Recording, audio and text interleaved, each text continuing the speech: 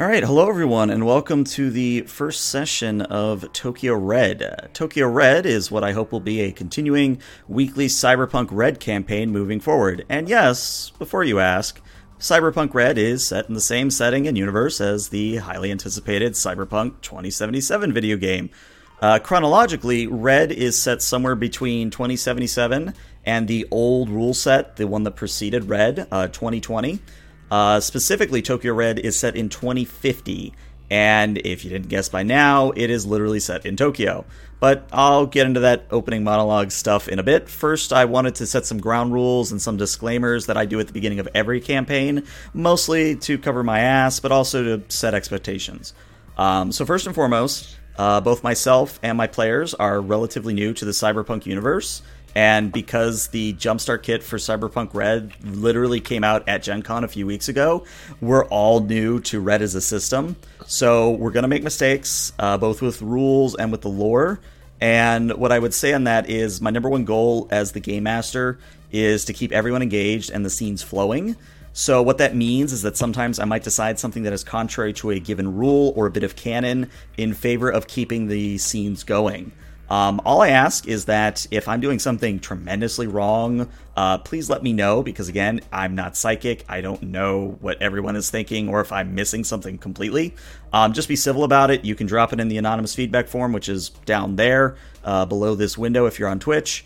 And there's also in chat if you prefer to do it that way.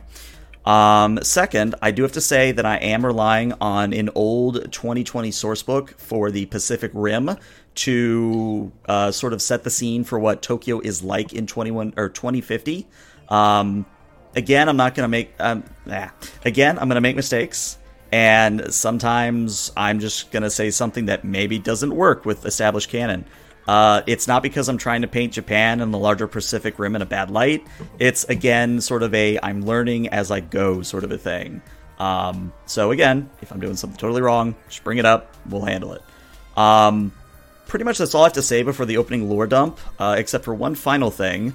Something this particular group is used to doing is starting off each session with a form of in-character recap. Now, we'll explore that option once the characters have been fleshed out a bit more, but what we're going to do for now is be using the Scream Sheets. Now, for the uninitiated, Scream Sheets are essentially slick, flimsy newspapers that are high-speed printed on demand from data terminals across the city.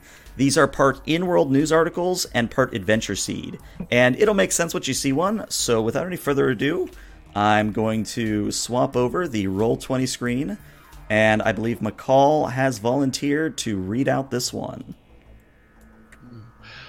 Japan Today. The Dangers of Interactive Braindance Entertainment by Kato Nui, concerned mother from Minato. 1 hour ago. Am I the only parent worried about my child's use of interactive braindance? Stop me if you've heard this one before. My child spends more than 5 hours every day in braindance. When he comes home from Shujin Academy, he hardly even says hello before he locks himself in his room and hooks up to that infernal machine.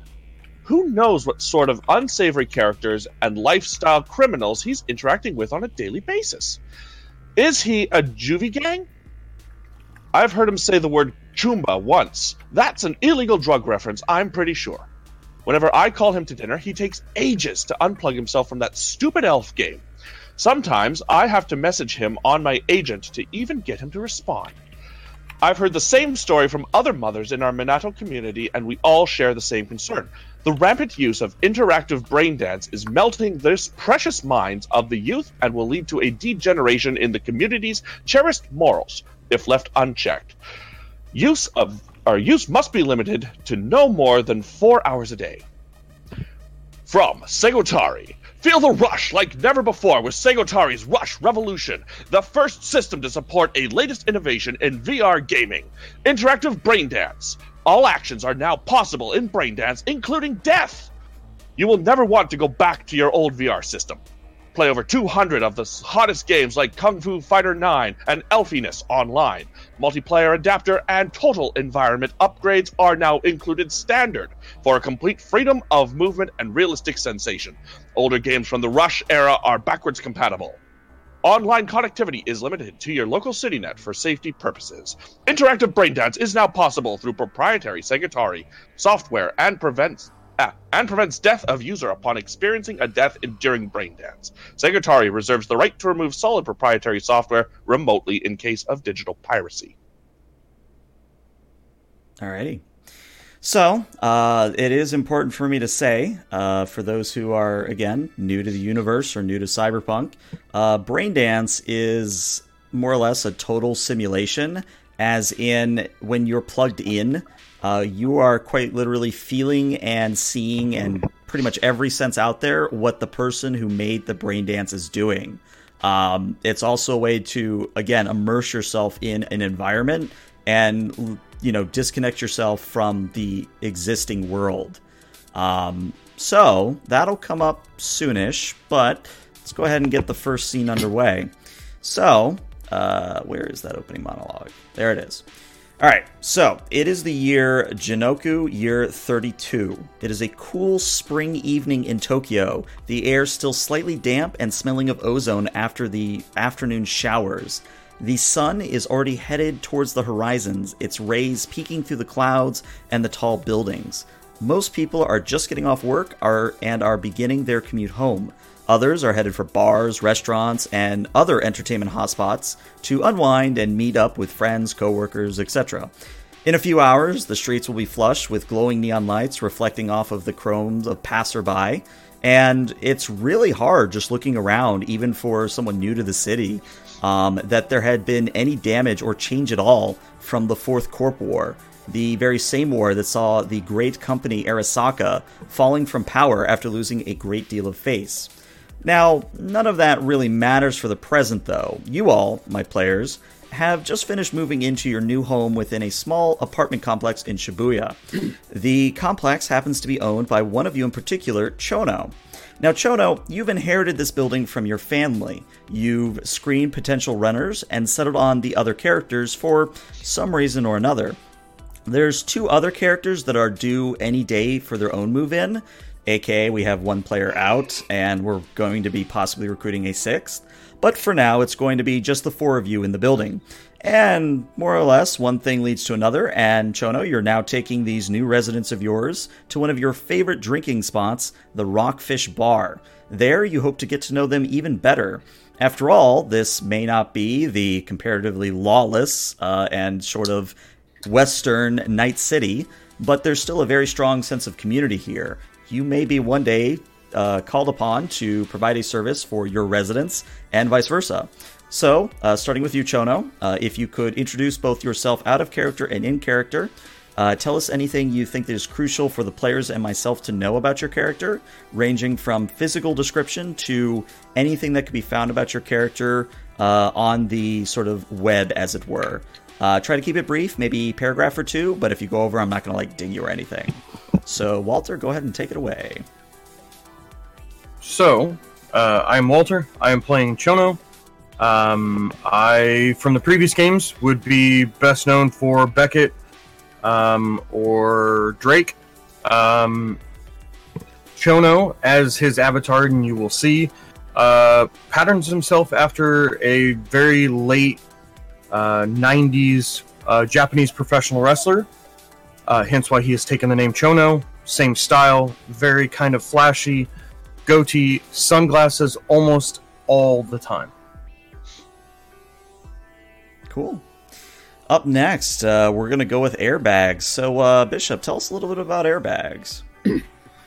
Airbags is a recent immigrant to Tokyo, probably literally within the last month or so. Originally a nomad from one of the sort of clans of nomads that provide armored escort on the American coast. Recently having had to flee to Tokyo for various reasons.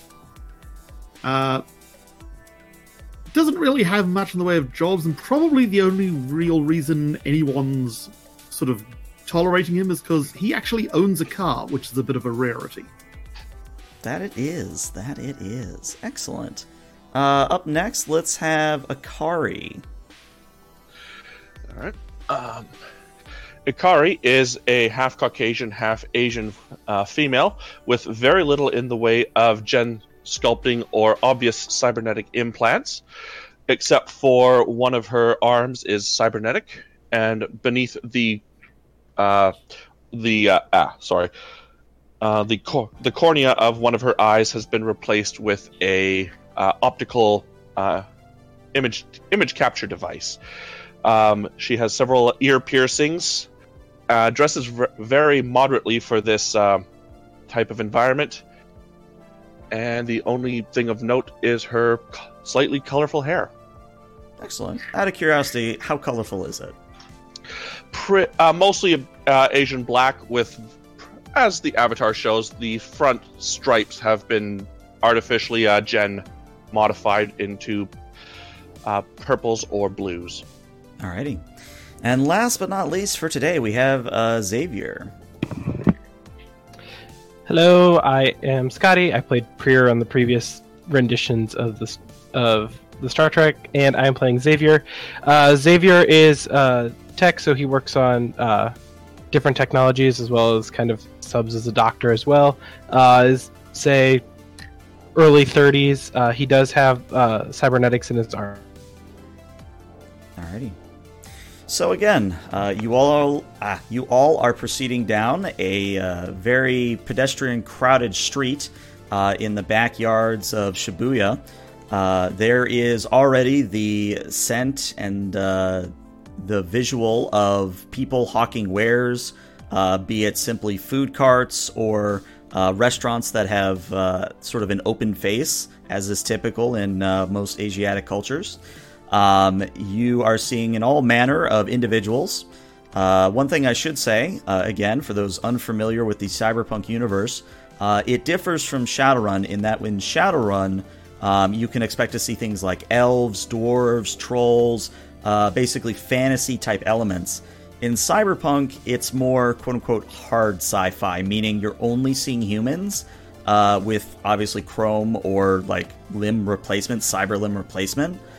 Which means that if you see something out of the ordinary, like someone with pointed ears or someone that doesn't look like a human, it's because they have the, in this case, the new yen, which is ironically the same across Cyberpunk and Shadowrun, but it's because someone has enough new yen to spend for them to look the way they do.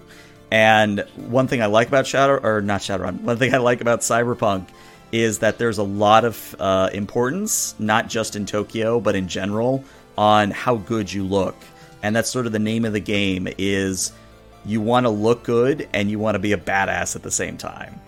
So, before I throw you guys in the bar, I did want to give you an opportunity to roleplay for just a little bit. And as again, you are just headed down the street, you are more or less keeping to a group despite the large crowds around you. And for the moment, Chono is in the lead, leading all of you. So take it away.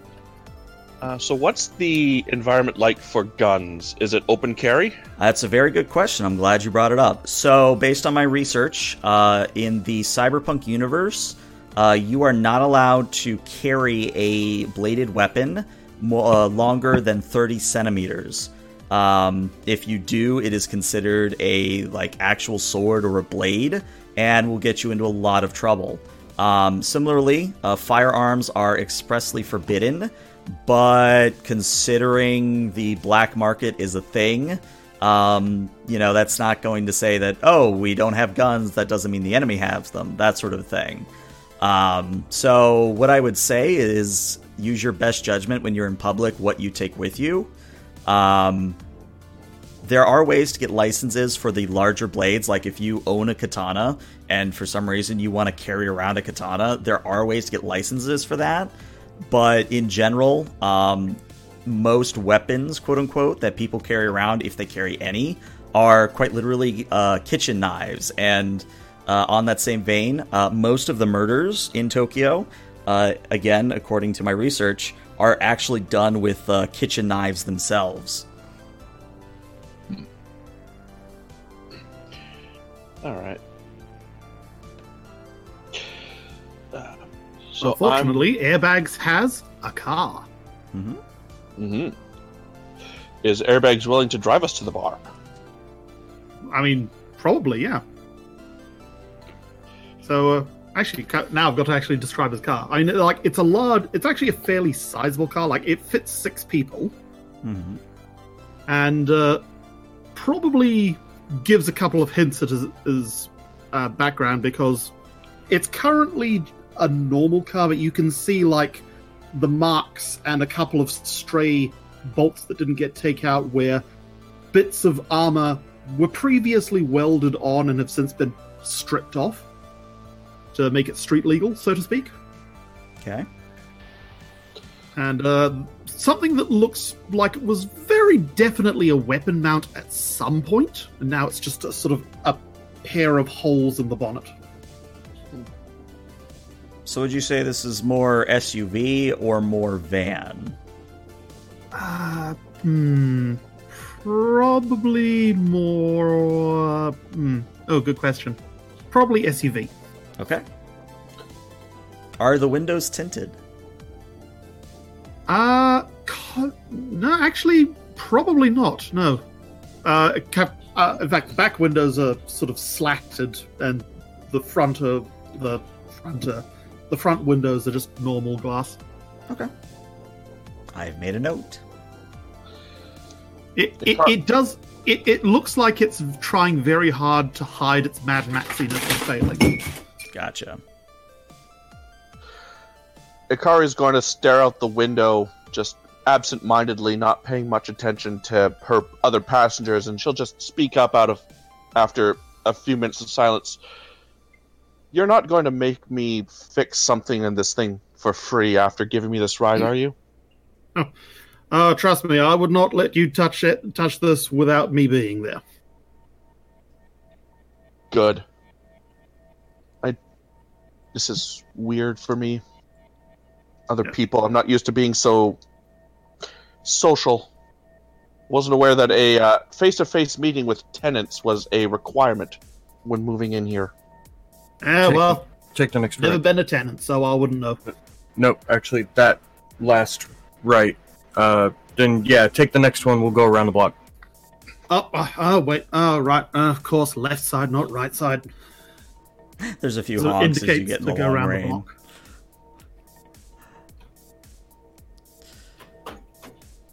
So eventually we get there. So, you all do arrive at the aforementioned Rockfish Bar, and you find parking pretty easily. One of the probably many storage decks or parking garages in the area. And when you enter the Rockfish Bar, Chono, it's a very familiar sight for you. It is basically 2 actual bars that are serviced by automated arms and articulating machinery. At the moment, strangely, even for this time of hour, the only other occupant in here is, well, aside from like the human bartender that has to be there in case the machine breaks, is an individual you have not seen at this bar before. They are feminine. They have one side of their head completely shaved, and then it's sort of a comb over to the other side. It's stark white, and without even really looking too hard, you can tell that their eyes are obviously implants, and that they seem to have some form of cranial access port. Maybe for their plugs, you're not quite sure. But, Chono, you step inside and... take it away. This is your favorite place, so I'm going to let you define what it's like from there. Okay. He'll take him to seats all of where we're sitting, or where we're at on the map, and take up spots at the bar. And actually, he'll just order for everybody. Whatever, I guess, house specials would be for this place. Again, this is actually based off a real bar. My research shows that this particular bar is well known for its scotch, whiskey, and bourbon.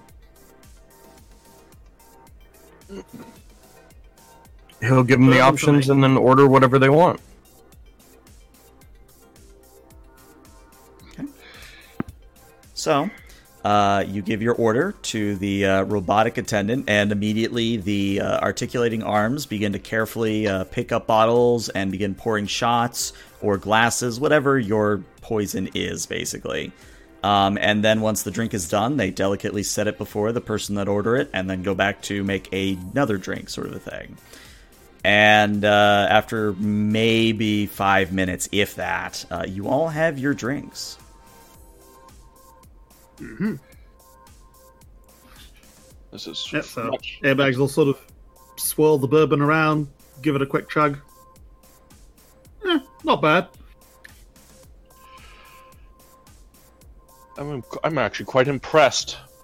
Previous dumps I've stayed in, they barely maintain their service appendages.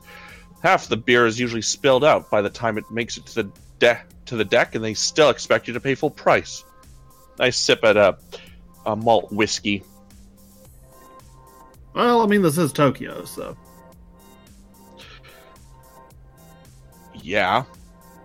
But a better part than the slums I was in before. Oh, you live here? No, silly question. Of course you do. Everyone does, except me. A couple years. Here and there. Now I'm here until I'm not. Mm-hmm. Sort of... Airbags raises a glass to that. I'll raise it and down the rest of it, and then I'll start looking at Xavier's implants. That was some... how clean are your implants there, Xavier? They're pretty clean. Okay. That's a decent graft work you got there. I can appreciate the work of another tech. I'll just tap my arm. Built this myself. Still working on it. Oh, you know how it is. No matter how good an implant is, you can always find a way to upgrade it if you have the time, money, or imagination. That is very true. If you need any help, let me know. I was about to offer you the same thing. Great minds apparently think alike. I'll just frown slightly and head back to look over at Shono, who's... So, boss, what's your story and why are we here?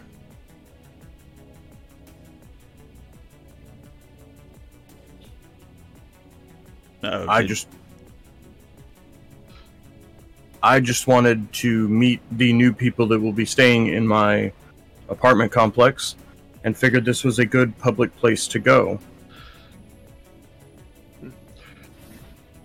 Well, haven't shot anyone, threatened to stab anyone. I must say that you're a far better tenant or landlord than some previous ones. You're not going to go through my toolbox at night while I'm sleeping, are you?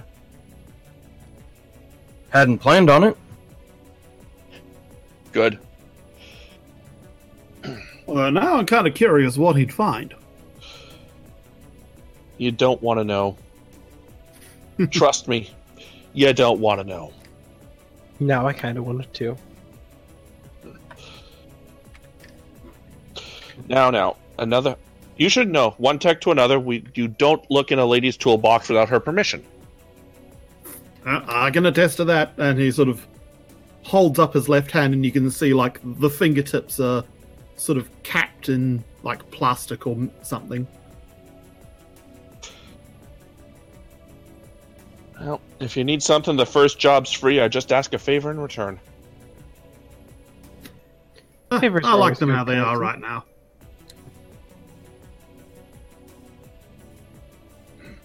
So, Chono, I would like you to make the very first roll of the campaign. No pressure here. This is going to be a human perception roll. So that is, if you don't have human perception, you're just going to be rolling your EMP, your empathy, and adding a D10 to that.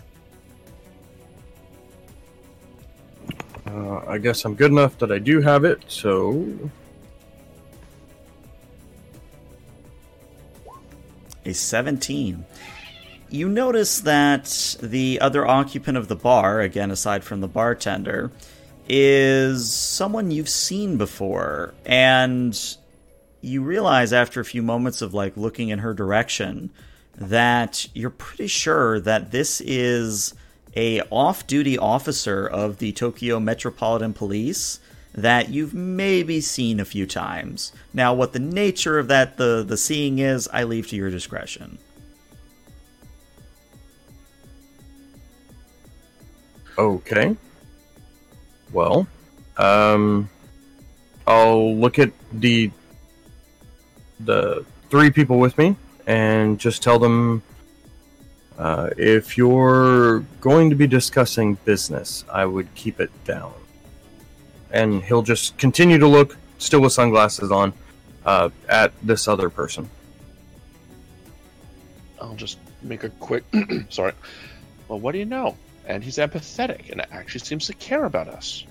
I like this guy more and more. I'll signal for another drink. Well, if you're in jail, you can't pay your rent. There's truth to this. Speaking of which, when's the first round of bills due? Yeah, seeing as how you guys moved in recently, I would say probably a while, maybe at the end of the month. Seeing as how if you can get work, or we can get work. Been a nomad for years. It's actually surprisingly easy to find and work if you know where to look. And as irony would have it, it's at that time that the off-duty police officer picks up her drink, begins walking towards the 4 of you. How do you all react to this? Do I happen to know a name, or at least like a last name? Let's make a roll of it. Let's say that this shall be a... what could this be? Local expert? Yeah, let's do a local expert. I like that. I mean, seeing as how if she's a local police officer, maybe, and I've had run-ins. Yeah, makes sense. A 14. 14 is more than enough. Yes, in fact, you are able to put a name to the face. This is Officer Lantz. Lantz. And they appear to look like they have a scowl on 24/7. So it's hard to really tell if that's just, quote-unquote resting bitch face, or if she's genuinely upset, pretty much all the time. Got it. Then as she approaches, Jenna will just kind of lift his glass and, Officer Lantz, what brings you down to this part of town off-duty? She looks you up and down, Chono, and says, Chono, right? I know your face. It's required briefing. We have to know your family history. But I'm not here for that. To answer your question, I'm actually here off-duty, but at the same time, I'm scouting new talent. And I couldn't help but overhear that you all were looking for work. Is that correct? Yeah. Airbags will sort of look around and then volunteer. Well, I mean, limited skill set, but if you need something driven somewhere. Well, let me ask this question. Are any of you familiar with what a brain dance is? I've heard of it.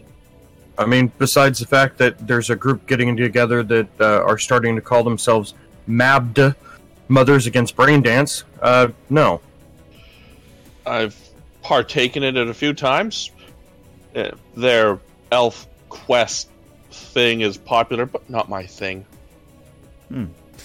Well, the reason I ask is because I'm trying to recruit a team of edge runners, which you all seem to fit that bill, to play the part of a quote-unquote ruthless booster gang during a simulated hostage scenario with trainees that are currently in the academy. Would this be something you would be interested in? What are we talking about pay-wise?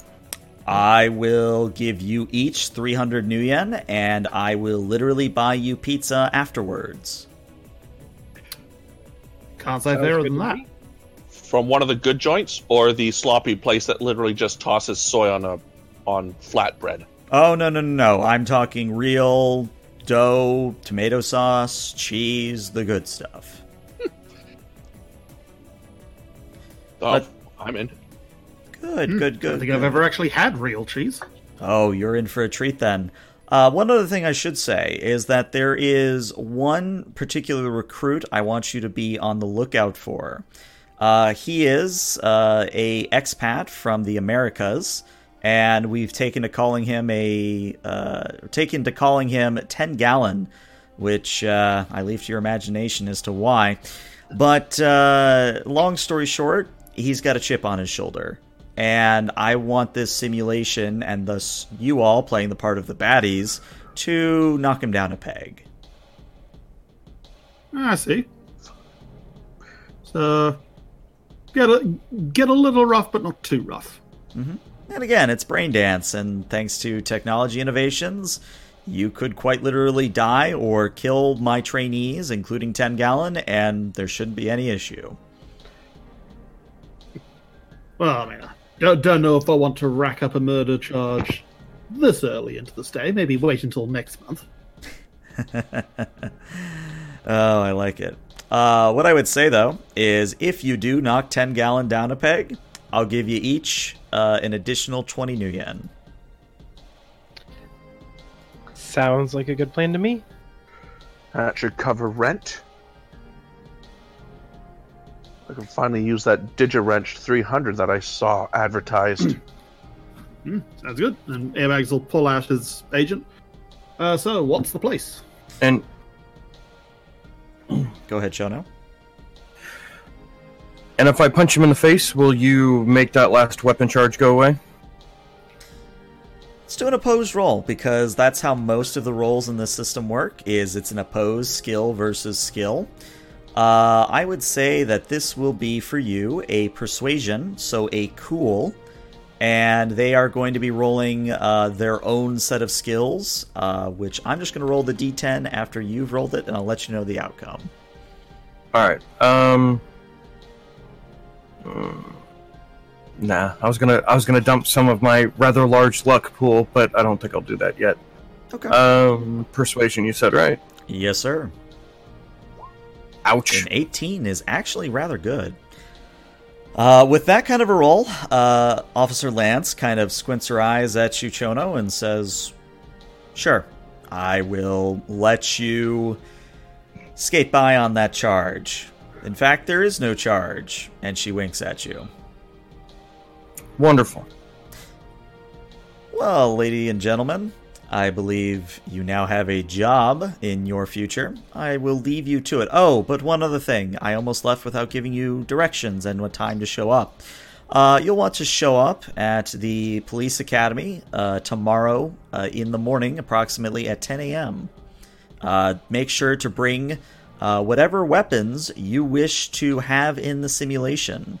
Don't worry, I will put in a word with the street cops and the attendant at the door that you are to be allowed in with whatever weapons you're carrying.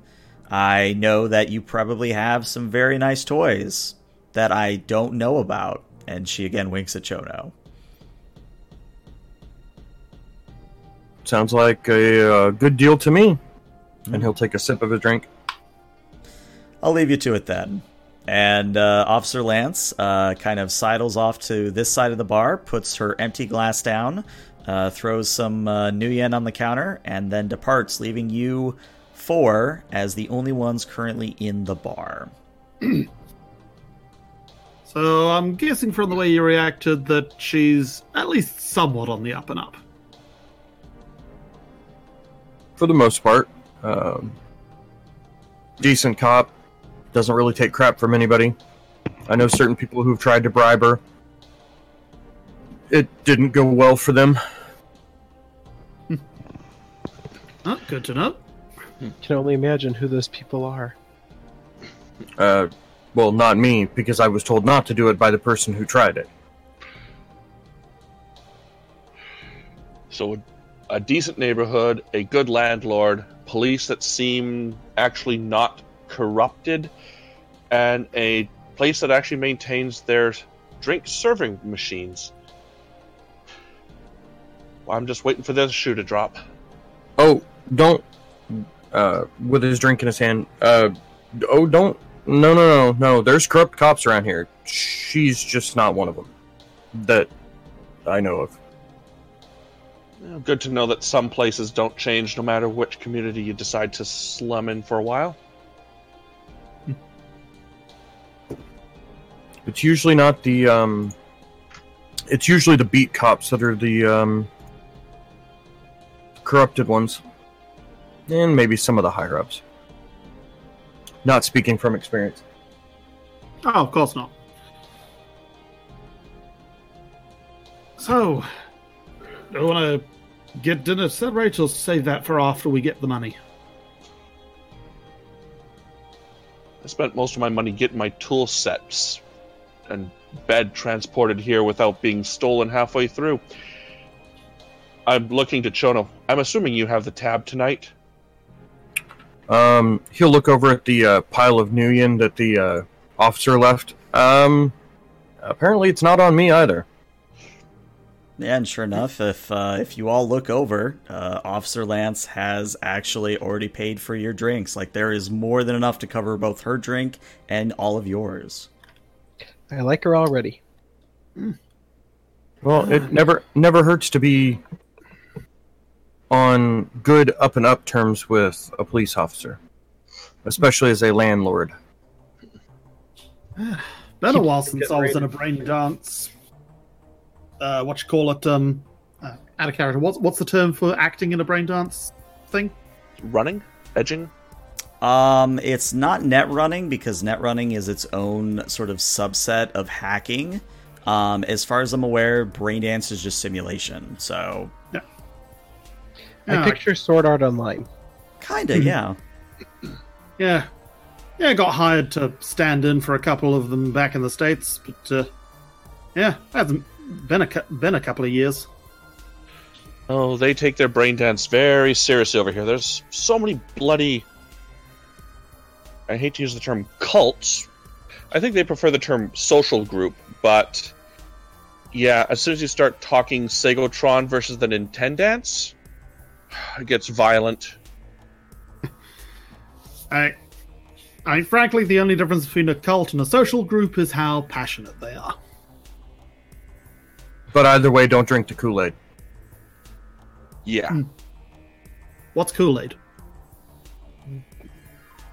Never mind. I love it. All right. So, long story short, you enjoy the rest of your drinks, spend a little bit more time out on the town, and the next day, I'm assuming you would like to arrive bright and early? Yes. I would. Before everyone sort of piles into the Ute / SUV, airbags actually go, hold on a second, and he'll sort of climb into the back, pull up the cushions from underneath the rear seat, and pull out a shotgun from underneath and close it again. Into the front with him. And I guess it's a good opportunity. What weapons, if any, are all of you bringing? So obviously airbags, you've just produced a shotgun. What are the rest of you? Being we were told to bring our best toys, I will bring the heavy pistol and the SMG. Okay. I have my metal arms, but I also have a shotgun. Okay. I will be bringing a heavy pistol. All right. Yeah. So, Airbags will be leaving his heavy pistol behind because, he doesn't trust cops that much. Fair. All right. So it's a fairly pleasant drive, nothing really out of the ordinary as you arrive in front of the police academy. It is a nondescript square building. that's approximately 5 stories tall that has the Tokyo Metropolitan Police symbol on the front of it, along with the words Police Academy in, what is it called? In, what do they call? I'm literally blanking on kanji. That's their name, the kanji characters. And there's actually already waiting for you outside is Officer Lance herself. She's just sort of standing at the curb as you pull up with again, it's hard to tell if she's just upset or if that's her face, a stony expression. And she watches you all kind of clamber out of the car. My question is, are any of you trying to conceal any of your weapons, or are you just opening carrying? And the shotgun would be open and carry. How closely would they be searching them for hidden weapons? That was the thing, because that they might find his sort of backup weapon if they do. I would say you don't know that. I would have a lengthy trench coat on with the heavy pistol just sort of hip strapped to it, with the trench coat sort of pulled over, sort of attached magnetically over it. So it's not hidden per se, but not easily seen at a glance. Okay. Just from his family and whatever, the heavy pistol would probably be inside a jacket on like a shoulder holster with clips on the other side. The SMG, however, he'll tell Lance just straight out, "Hey, I have this also. You said to bring our best toys, and I didn't feel like walking around with this on a sling in front of a whole bunch of cops." And he'll just point to it sitting in a case. Yeah. Good idea. That's also probably why I decided to meet you out front, because, again, certain charges that don't exist implied that you had access to very heavy weaponry. Yes, charges that don't exist and heavy weaponry that I absolutely do not have, because that would be illegal. I'm glad we have an understanding. Well, this way, of course. We are not going to go in through the front entrance. We're actually going to go in through a side entrance here. And, sure enough, she leads you over to an alleyway between the building and the next building over. And she swipes a key card over a panel next to this door. And the door clicks open, swings inward, and Officer Lance motions for all of you to head inside. All right, in we go. Okay. So, once you're all inside, she makes sure the door shuts behind her, and you're in a nondescript sort of white corridor. The floor, the walls, and the ceiling are all immaculately white. It's hard to tell whether it's plaster or if it's metal. All you know is that it's almost eerily quiet, like the walls are absorbing sound. But what really matters is that Lance leads you all down this corridor until you arrive at a set of double doors, and she takes both handles in hand, opens it, pushes inward to reveal a pod room. So the pods are what you could expect from any sort of sci-fi. Think Matrix, think pretty much, you could probably even think of Fallout if you really wanted to. But it is essentially a simulation pod which, keeps your body safe while your brain is off doing the brain dance.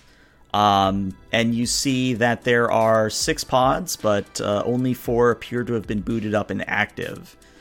And Lance just sort of motions at the pods and says, "Make yourselves comfortable. The only other thing I really need to say before I send you all in is that, again, this is going to be a hostage situation in which you are playing the part of the baddies. This is going to be a 3-hour mission for the recruits, meaning that if they are unable to rescue the hostage within 3 hours, you all win. Now, it's worth saying that you are getting paid one way or the other. So really what I would say is put forth your best effort, because this whole brain dance training is really the only way to give my recruits the kind of training that they need, short of throwing them against some form of corporate warfare, which I think you all know is not something we really want to get involved in if we can help it. Alrighty. All right. Well, I'll wait for you all to get comfortable then. And she kind of walks over to a control console and sort of waits for you all to get situated. So like, is there a, like, do I press a button or just like? Oh, sorry. She motions at where the headrest is. You'll want to reach behind that and sort of like, out of character, sort of like an HTC Vive or an Oculus. It's just something that slips over your eyes and would basically read and transmit signals to your brain. She says just put that on, make sure you're resting comfortably, and then once all of you have, quote-unquote, jacked in, I will begin the simulation. Alright, so gets himself settled up nice and comfortable. I'll do a quick check of the hardware, make sure that there are no pirate jacks or other interfaces that are set to perform a man-in-the-middle style attack, or any sort of interface that doesn't look like it should be there first. And then let's... do you want me to do a check for that? Yeah, I definitely want you to do a check for that. Let's do a basic tech check. Okay. I'm also going to do the same thing. Okay, sure. You may both roll. 25 for Xavier, and a 20 for Akari. So the good news, both of you come to the same realization. The Segotari Rush Revolution systems that are being used for the simulation are stock. They have not been modified. They are also malfunction-free, as in you could pull up the device logs and see that there has not been any malfunction in the current logs. Trust but verify. Plug myself in. I hop in, make myself comfortable, and plug myself in as well. Seeing as how I'm the last one at this point, I'll look at Lance and Officer, I take it this is on the up and up, right? I believe so. I'm not really sure why you would think it wouldn't be. Just checking, and he'll put the goggles on and jack himself in. So, as Lance counts you down from 5, your world and reality begins to swim, and you all find yourselves in an office building, in a skyscraper. In particular, if you were to look out of the glass windows that surround this entire office floor, you would guess that you're somewhere in the neighborhood of 20 to 40 stories up.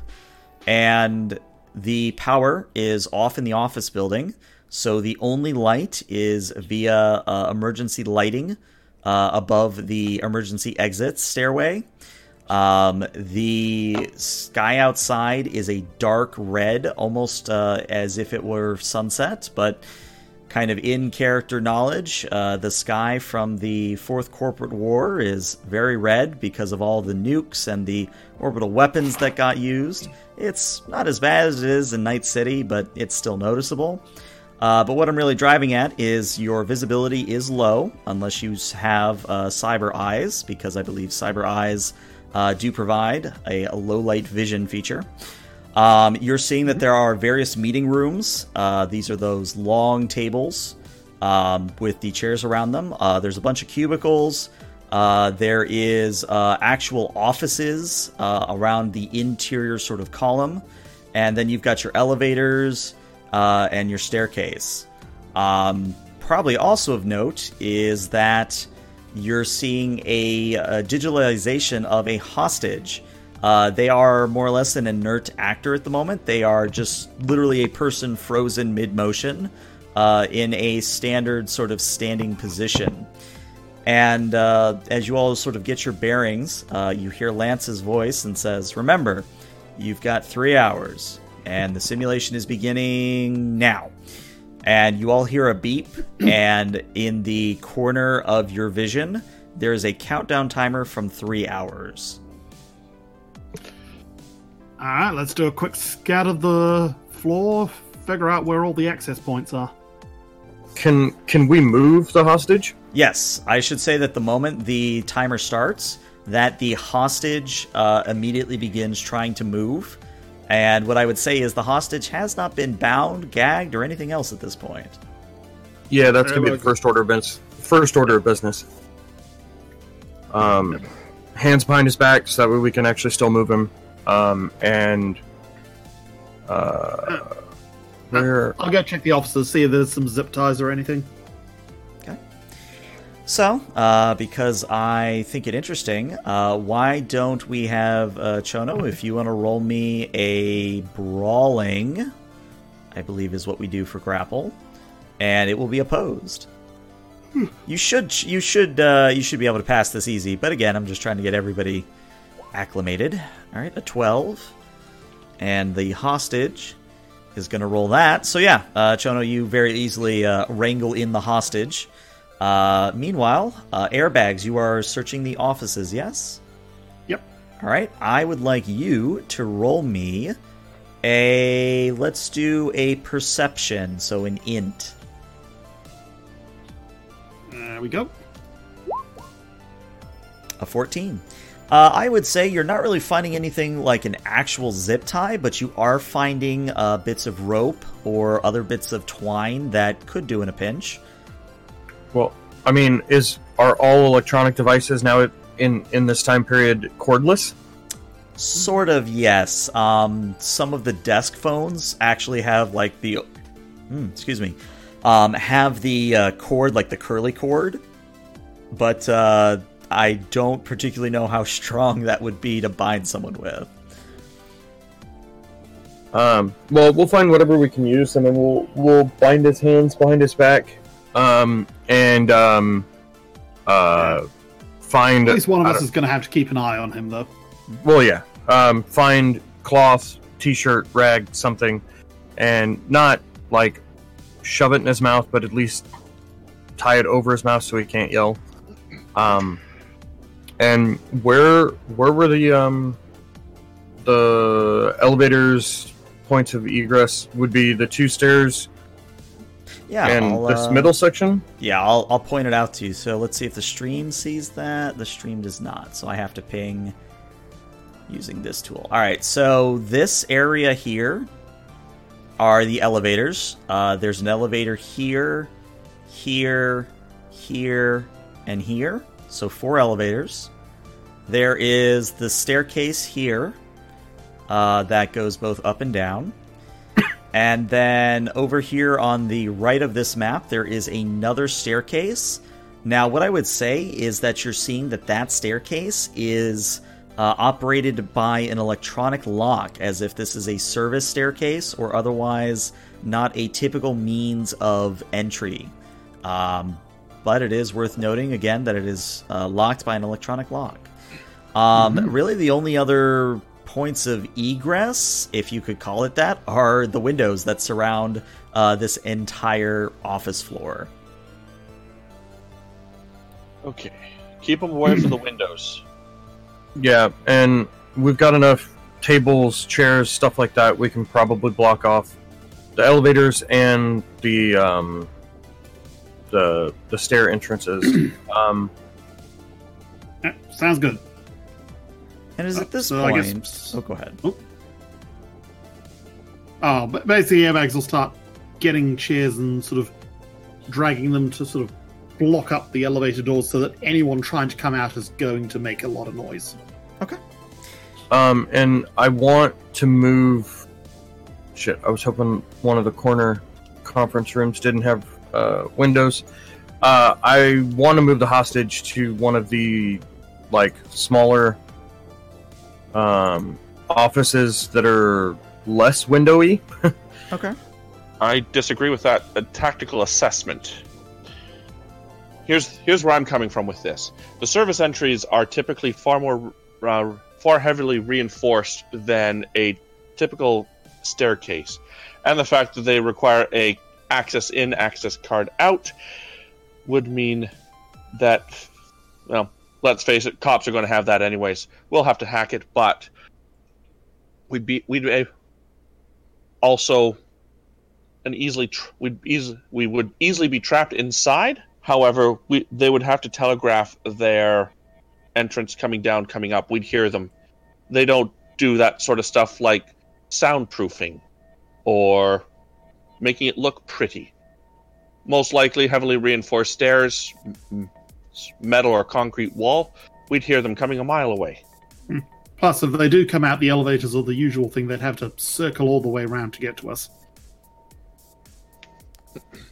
They'll check it, of course. We'd have to dissuade them somehow, perhaps barricade the floor above. That might work. So it is at this point, I need to ask, who has the highest modifier to their perception skill? Let me My see. perception is a 14. 14 for me. 11. 11. What's Chono got? I think Chono was the only one who didn't chip in there. Yeah, because I'm doing my old things and being muted. Regular perception 10, human perception 12. Okay. I will say that those of you with 14 perception, I'd like you to roll me a perception.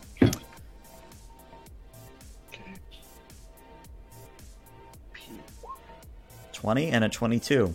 Nice. So both Xavier and Akari, you are going to hear the very, very faint sound of what might be a gyro out of character, a helicopter.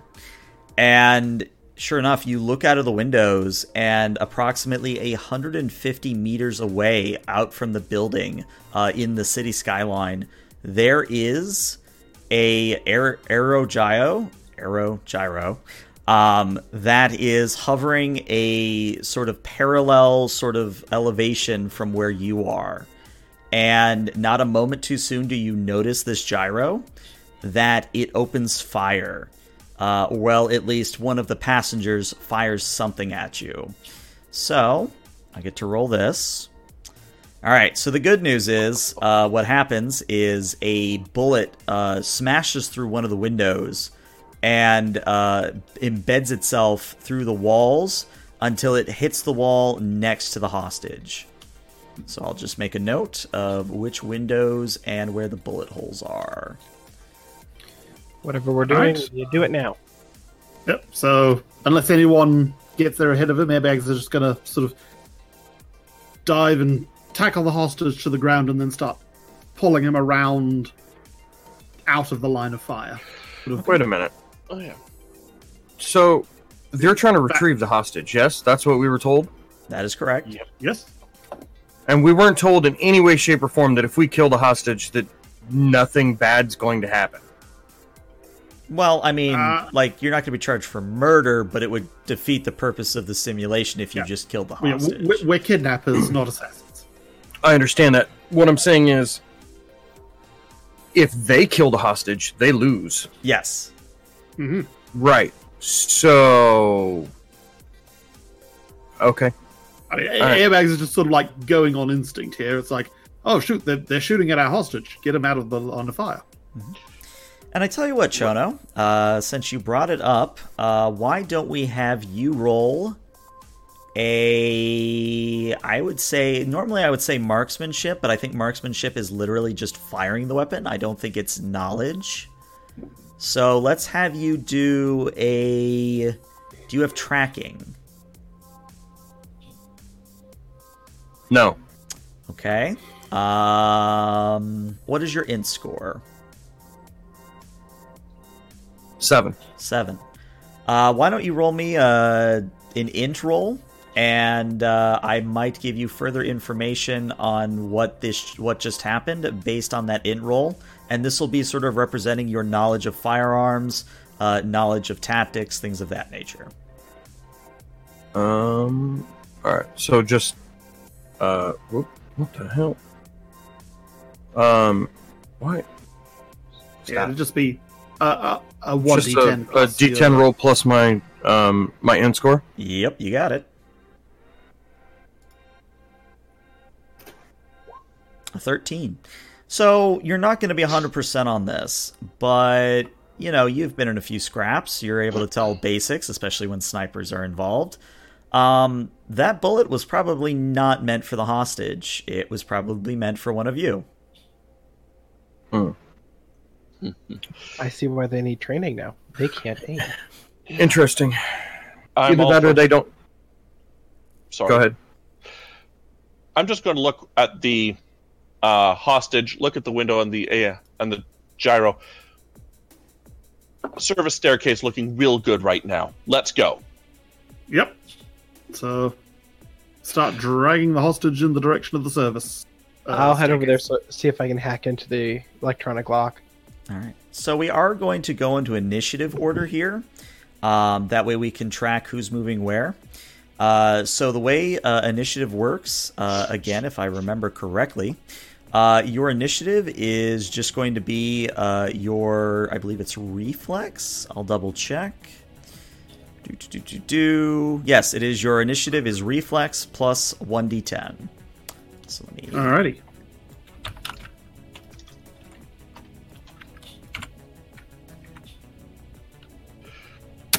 Okay. So I see an 11 for Akari. I see Airbags has a 17. Chono has a 12. Did Xavier roll? Or Xavier. I keep thinking the French saying, because I took French and I was Xavier. Well, in Catalonia, it'd be very similar. Because it pulls from both French and Spanish. Gotcha. And then, what is our sniper's reflex? I wrote this down. His reflex is a 9. So, in 11. Alrighty. Add turn, get him in here. Alright, so Airbags, you are the lucky winners. So what would you like to do? Now, what you have as actions, or what is your action economy, you get to move a number of squares equal to your move. We're not going to bother with yards or meters. We're just going to use units because it's easier that way. And you have a single action you can do. Now, that action could be an attack, could be a grab, could be a choke, could be a throw. You could get up from prone. You could run, which is basically another move action. You could use a skill that would take about 3 seconds. You can use an object. None of you are net runners, so I don't need to say that. And you can also hold an action. Now, of course, if you have something that is not one of those, just pitch it to me and we'll figure something out. Oh, well, I think he will grab the hostage and then start dragging him towards the service elevator. Okay. So, what I'm going to say is because the hostage is already bound up, I'm not going to have you roll the opposed brawling. So, you are easily able to move him. Now, what is your movement? 1 second. I have somehow failed to write this down. It's in your attributes. Attributes. Yeah. Attributes and ability should be filled in there. Oh, move. Mm-hmm. Right. 5. 5. All right. So I would say you can move 5 squares, and the hostage will come with you. And you should be able to move the hostage, so feel free. All right. So he'll get to about there. All right. So that is Airbags' turn. So Airbags, you grab the hostage, start moving him towards the service staircase. Chono, what are you doing? I will move in the same direction. And I can't get a hold of any furniture or anything on my way. So yeah, I'll just move. Okay. And my move is also 5. Alrighty. So, it is at this point that the air gyro... I'm just going to call it a gyro. I'm not going to call it an arrow gyro. The gyro gets another shot off. This one is going to be aimed at Akari. So, Akari, another window shatters as this time the bullet hole It's about there, so right off to your right. Well, that was a little close for comfort. But it is your turn. Okay. Let's see. So they are most likely... let's see. Does the building currently have power? It does not. It does not. Okay. Plan B. Okay. You said that most of the tech now is wireless, which means most of it is probably set. Most of it is probably has some sort of battery power. Mm-hmm. Okay. I want to... these walls here. Yes. Glass or... you know what? I should paint bullet holes through them as well. So they are essentially glass with quote-unquote privacy filters on them. Mhm. But that pane and this pane have been shattered, and the glass is just laying on the floor, scattered to where it will. Okay. I want to run over, crouch behind the desk here. Okay. And I don't know if I'm allowed to do this in one turn or not. You'll be the judge. I want to configure one of the wireless televisions to overheat, which will hopefully start scrambling any infrared detection that they're using. Interesting.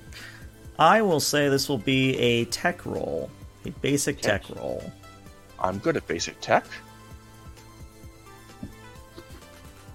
As soon as I figure it is... In 18. When would you like it to begin? Immediately? Is there a delay?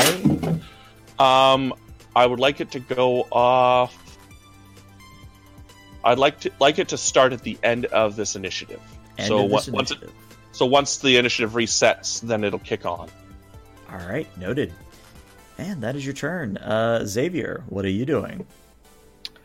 I think I'm going to follow Kari's lead and try to set one of... I'm assuming there's like a television there. Yeah, there's a TV there. There's also one in the wall directly behind you. I think I'm going to set this one off so like we have two kind of heat scramblers on either side. Alrighty. Yeah, so go ahead and move on over and roll me that basic tech. I also have cyber tech. I think cybertech works more for implants. Right. I think so. Yeah, I think you've got it right. So yeah, just a basic tech with a 20. And when would you like yours to go off? Try to synchronize it up. All right. So at the end of that round, what happens is your televisions that you've hacked into begin sort of, just playing a static image, but what really matters is it's putting off infrared, which does sort of make it a little bit harder to see you in the darkness. Or, well, at least via infrared anyway. Visually, what happens is that the dim sort of office is illuminated by the TV screens, which do sort of make the hostage, airbags, and... Actually, just hostage and airbags, you are somewhat back illuminated by the television screens. But, airbags, it is your turn. Alright. He'll continue dragging the hostage in the direction of the staircase. Okay. Try and get him out of the line of fire. Alrighty. And then, Chono, it is your turn.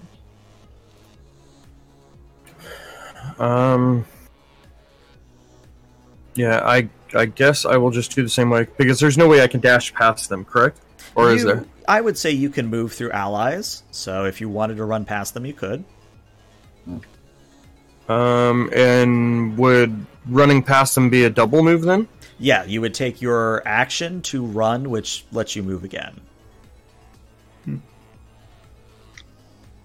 Alright, and that would be... Yeah, that would be my movement twice.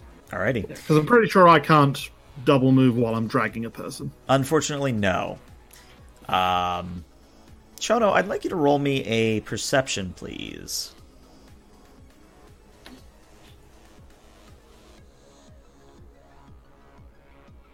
A 14. So, you can't really see what it is at the moment, but there is what appears to be a strange box in this office here, represented by the blue X. It's cowboy patterned with cactuses interspersed. It's a very large package. I would say maybe about the size of a maybe a small refrigerator, like a mini fridge. Okay.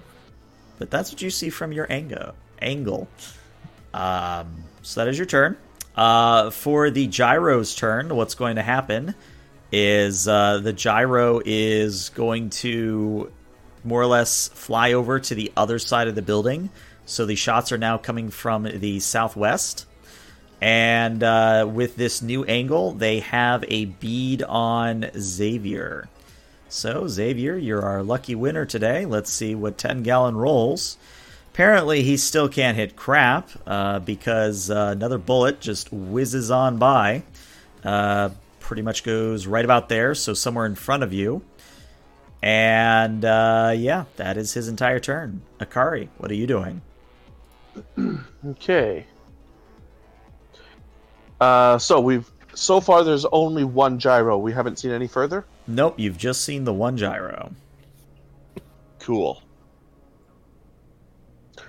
I'm going to run. So I'm going to take a double move. Okay. I'm going to run through this office here, since the wall was broken by the sniper rifle. Well, that's where the bullet hole is. It isn't broken. Bullet hole. Yeah. Okay. Then I will run around the office. Let's see. 1, 2, 3, 4, 5, 6, 7, 8, 9, 10. And end up there. Alrighty. Xavier, it is your turn. Can I do a move and shoot? You can. So I think my movement's 5. Okay. I think, is that within 5?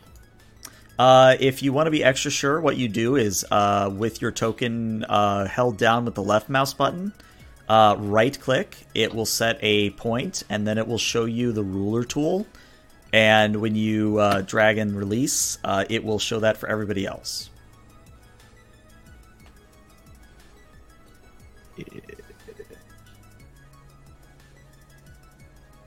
How do I...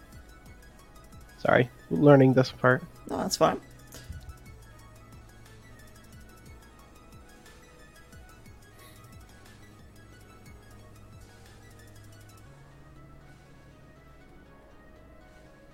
Oh, that's Aja.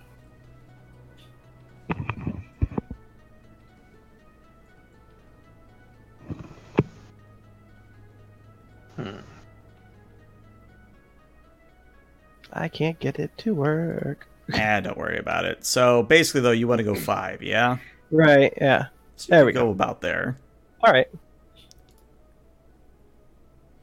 And then shoot the shotgun.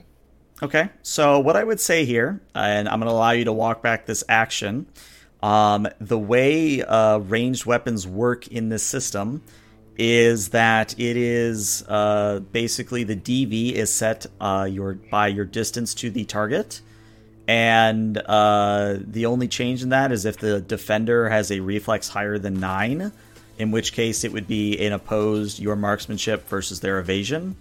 In this instance, you're using the shotgun, yes? Right. Then, let's see, it is 150 meters away, the gyro. So your DV here would be a 35 with your shotgun. So you need to roll 35 or higher to hit. Yes. If you want to know where that chart is, it is under the EZ reference handout. Right. What would the rule, or like what or whatever it is, the ability it would be a marksmanship for you. Now, what I would say, because I don't think I've mentioned it quite yet, is that what happens in this system is if you roll a 10, then that dice explodes. It doesn't keep exploding, but it does explode, and basically gives you another addition to your roll.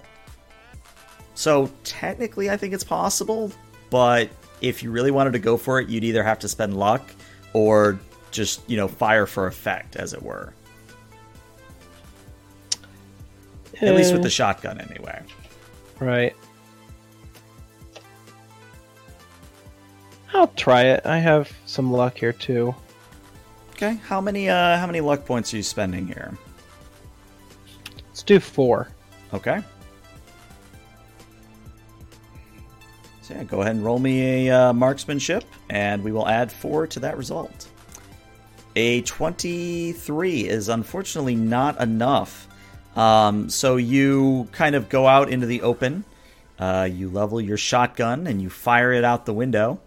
The gyro doesn't even seem to move, but you've made a statement at least. I will give you that.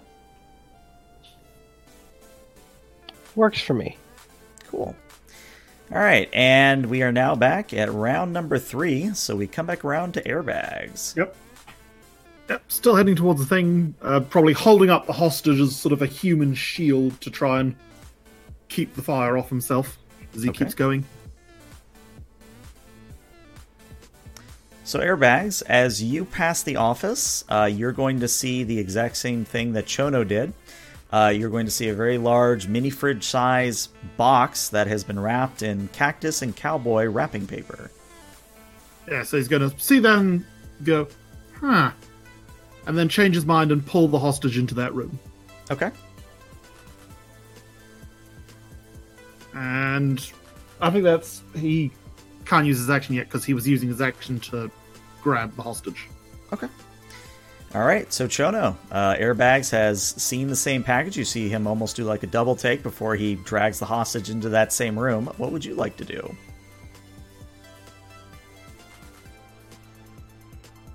I guess. Why not? I'll open the package. All right.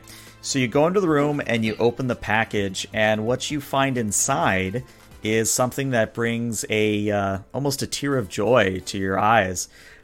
You are seeing inside is a single-use rocket launcher, along with a note that says, "We're going to pretend that I didn't see you with this."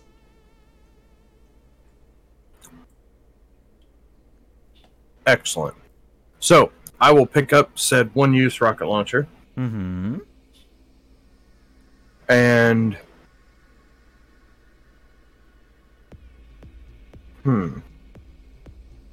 Well, I guess... Do I have a clear shot? I would From say... here? I would say probably not. If you could get the gyro to go to the southeast, you would have a clear shot. But the only other way to get a clear shot is either to shoot out a window and go next to the window, because there's cubicles between you and the windows, which are providing some cover, but not enough, if that makes any sense. Yeah. Okay. At this point, I'll just pick it up. Okay. And sling it, whatever. And then probably just move back.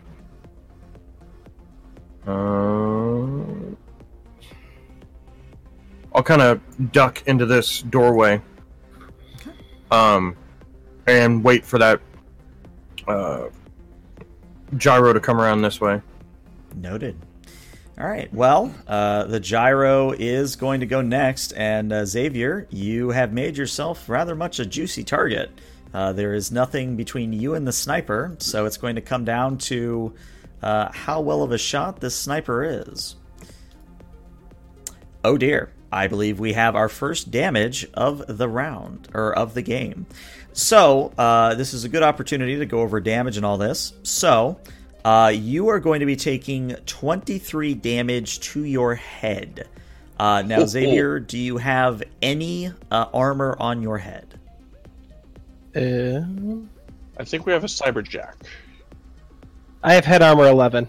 Okay, so you would reduce the damage by 11, and that armor now becomes 10 because it has been ablated. Now, I have like an evasion ability. Does that come in or no? What is your reflex? 7. Okay, so your evasion, if I understand the rules correctly, your evasion is, or your reflex is not high enough, that your evasion does not come into play here, unfortunately. Okay. So yeah. This time, the sniper's bullet does find the mark, and it pings off of your head, Xavier. It doesn't put you down, because I believe you have 35 health, so yes. Puts you down to, 24? It still hurts, and your head is ringing from the shot, but it is probably a sign that you should take cover. But yeah. Noted. We go back around to Akari. Okay.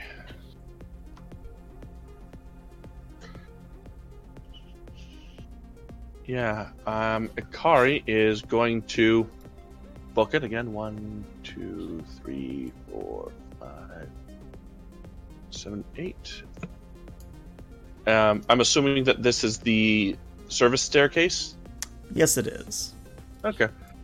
That's a double move, so I don't believe I can start the hack or breaking open of the lock. Unfortunately, no. That's sort of the catch-22 is that turns are very quick, but there's only so much you can do on a turn. Fair enough. That is fine. All right. So, Xavier, what is your action after getting pinged in the head by a sniper? Let's do a double move. Okay.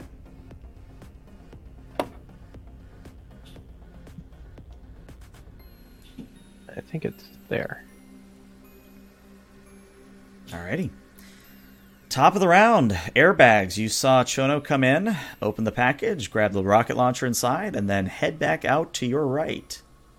Right.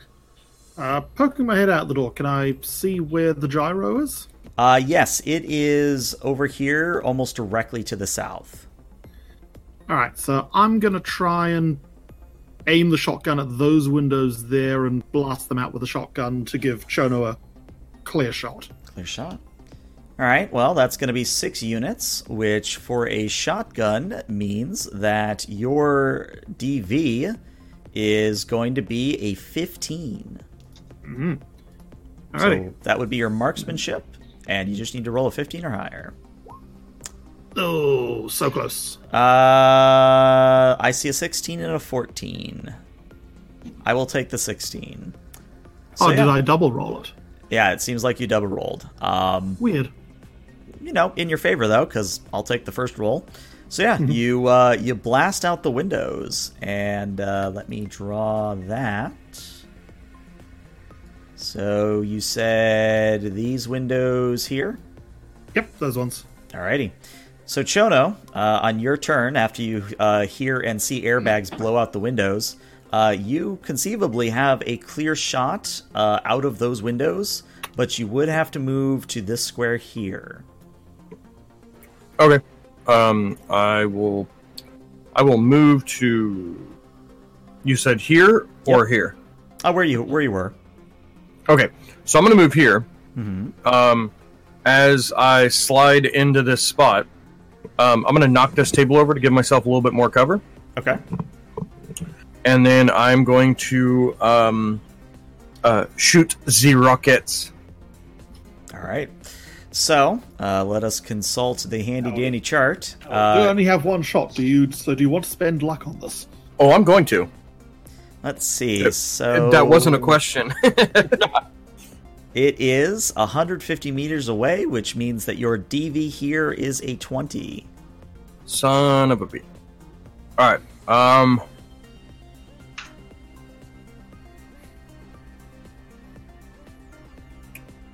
So how much luck do you have?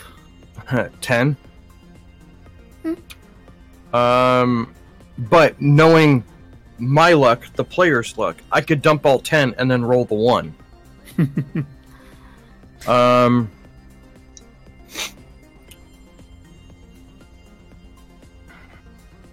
I know I'm gonna miss no matter what, but I will, because my marksmanship is no bueno. Oh, should have said. Mine's 13. Oh yeah, you should be taking this shot. I'll take the shot and I'll dump. Screw it. 7 out of my 10. 7 out of your 10. All right. So that'll give me 7 on top of this roll for my marksmanship. Wherever marksmanship, there it is. All right. Bingo. 20. Exactly. 20 exactly. Nice.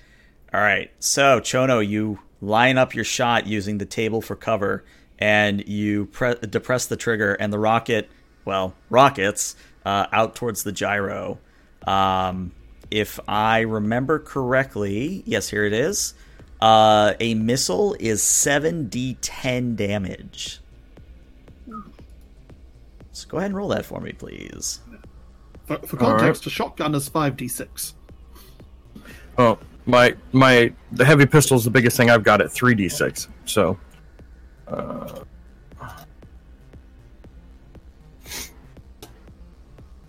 36 points of damage. So, good news, bad news. The good news is, of course, you do hit the gyro, and it immediately begins smoking and listing to the side.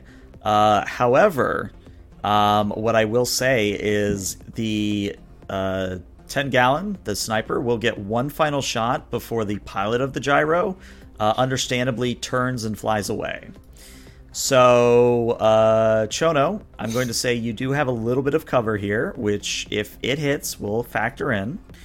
No. With a 13, no. So another bullet just whizzes over your head, and you see that the gyro is doing its best to maintain air as it flies away. So we are now out of the turn order, out of initiative, because at the moment there are no hostile actors on the field. Mm-hmm. As the helicopter's going down, I'll give them the finger as they're going down, As one does. as one should after they just shot down a helicopter. Mm-hmm. And then I'll just move back around with everybody else. Alrighty. Alrighty.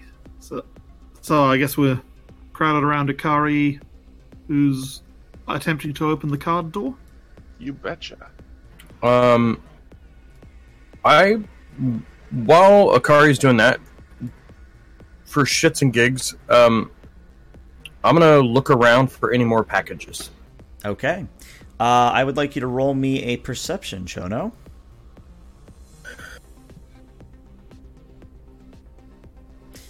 All right. So, you're looking under desks, you're looking in offices, you're looking, maybe you're tapping the walls even to see if you hear like a false compartment. At least on the southern half of this office floor, you're not finding any other packages. Okay. All right. Then I'll make my way to the other half of the office building. I'll tell Airbags and Akari that. Well, I'll tell Airbags because he saw the box. I'm gonna go look for more of these. Sounds like a plan. And he'll sort of twiddle his thumbs for a bit and then sort of look over at the hostage. So, hologram person, why have we kidnapped you? I'm curious. Very interesting. So, Akari, that basic tech is enough that even with the power out, you're able to get into the wiring of the door. You have several options here. You could essentially break the lock, which means they would have to, if they came this way, they would have to quite literally brute force the door open, which you would obviously hear. You could open the door, but the downside to opening the door is that without power, there is no way to close said door. Well, I'm hoping that the security system would be on its own separate power system, or the security controller, because I want to scramble the whole security system, or at least the ones that the door sensors, so that even if the Fuzz have pre-approved, all access cards, to get into the ground floor, whatever. Those are now immediately nullified, so that they lose that advantage. Okay. Usually that would involve a bit of net running, but since we don't have a net runner handy, I'm just going to give it to you. So yeah, you more or less nullify the quote-unquote all-access cards. Cool. Well, good news, bad news. Good news is they can't get in. Bad news is, well, I've sort of buggered the lock up. Hey, Chono, can you body slam this door? You want me to try to brute force the door open?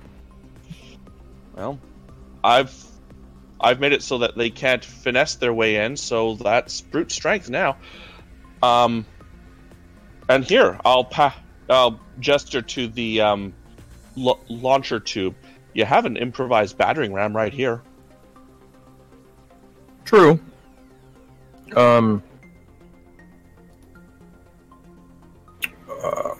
So we're trying to get in here, or to make it to where they can't get out of here?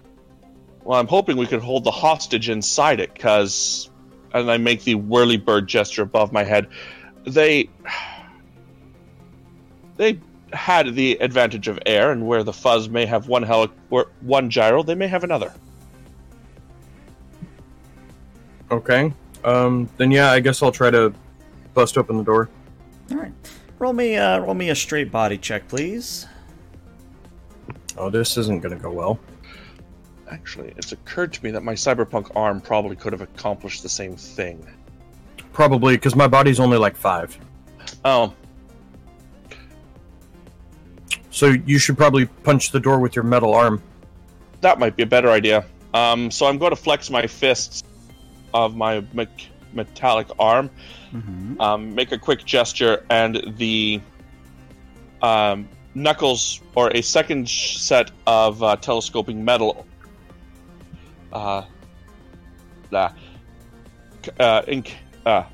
detaches and sort of extends it over the fist, doubling its size and strength. Basically, now I'm going to use my big knucks to punch the darn thing. Alrighty. Well, the good news is that you don't really have to roll to hit it. It's a stationary target, and if you missed, it would just be embarrassing. So go ahead and roll me your big knucks damage, which I believe is 2d6. 2d6, yep. 7. So you give this door a rather solid hit. Unfortunately, other than putting maybe a small depression in the door, it does not otherwise affect the door. There goes that idea. Right. Question. How intact does this door need to be after we get through it? Well, I don't really care. That's not my plan.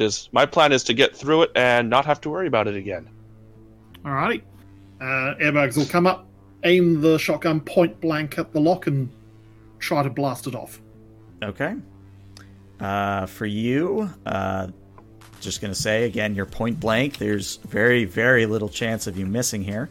Go ahead and roll me your shotgun damage, which should be 5d6. Yep. A 20. 20. So, nice. Good news, bad news. Good news, you do punch a hole through the door with your shotgun, in the process breaking the lock and making it easy to open and close the door. But that's also the bad news, is that it's very easy to open and close the door now. Well, that's fine.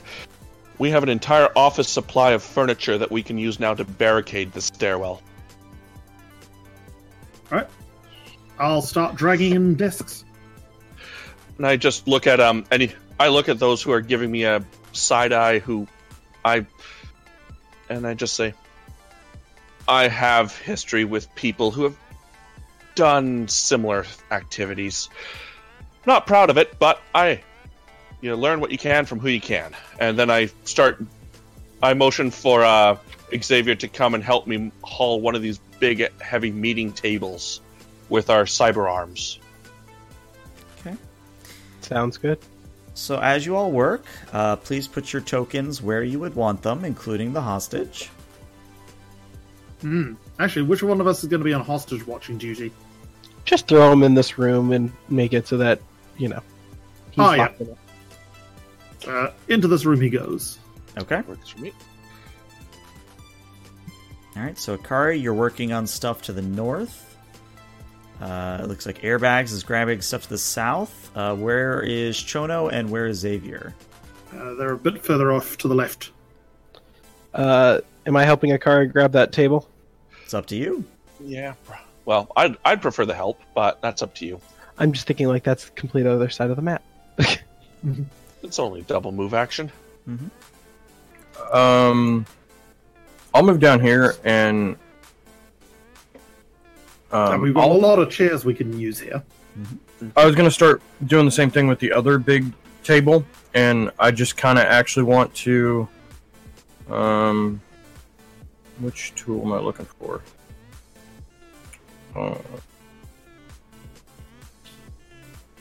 Where? Do we not have the ruler? Oh, there it is. Okay.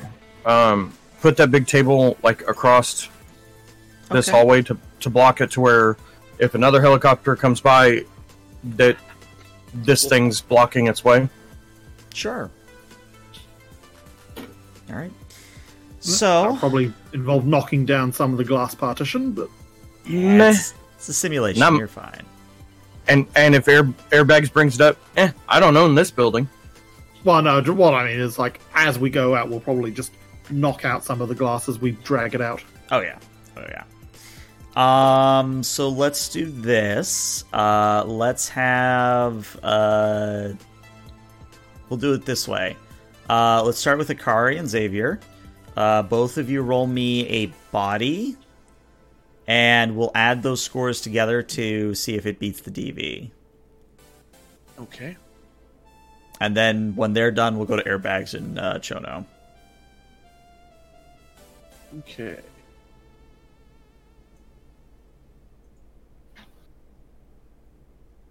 So rolling body where 1d10 plus 6. Mm-hmm.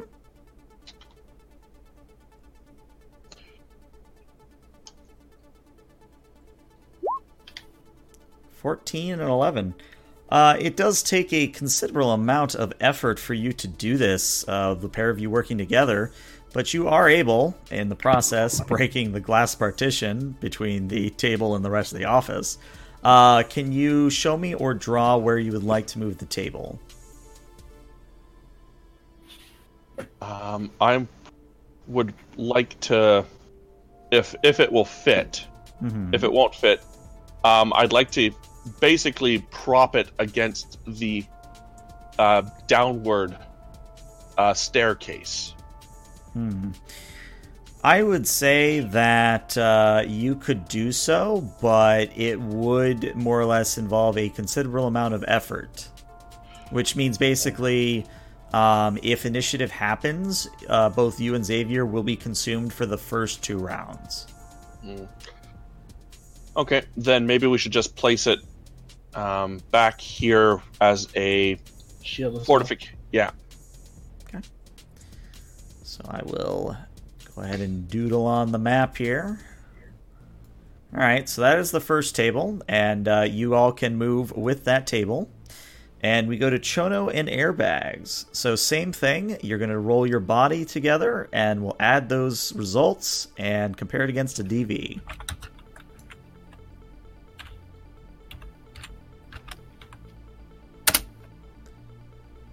$13 for Airbags.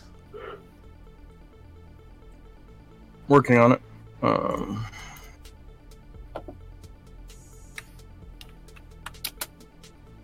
And a 13. And a 13. 26. Do you still want to go with your across the hallway plan? Yeah, I'd like to, just because, it'll give us more cover. And there you are. Would you like to be on the opposite side of the, so the office-facing side, or the other side, the one that you're hiding behind? No, the hallway side. Okay, let's go ahead and move yourselves. Ooh.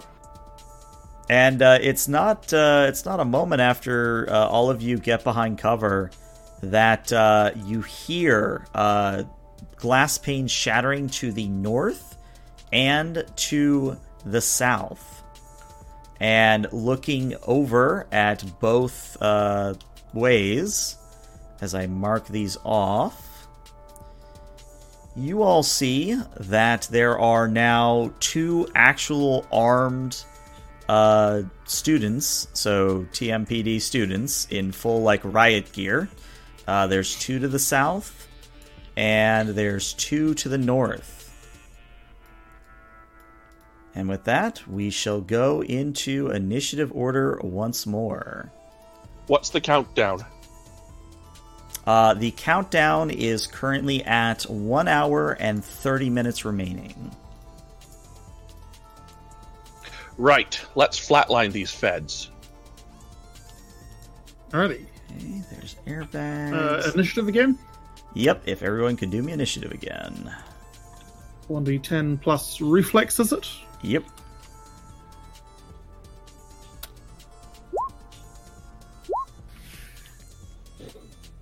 Okay, so Kari got a 14.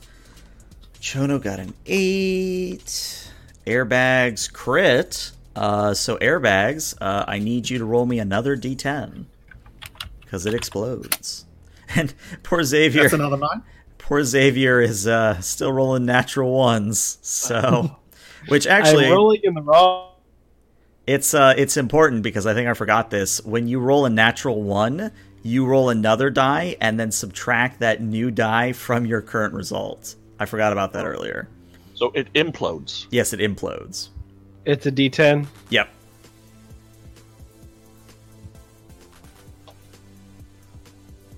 Let's see here. Alright, so that's a 5. That would be a 5, yeah. All right, and then I get to roll for these guys in bulk. So let's see. So the first one, I'm just going to make that guy go last. Second one has that much. Third one has that much. And that one has that much. And we sort by descending. Well, airbags, you are on top of your game. You again see behind or on the other side of the table that you and Chono have just fit across the hallway. There are 2 riot-geared Metropolitan Police Academy students. You would presume, based on the swearing from behind you, that there's a similar situation on the other side of the hallway. But what would you like to do?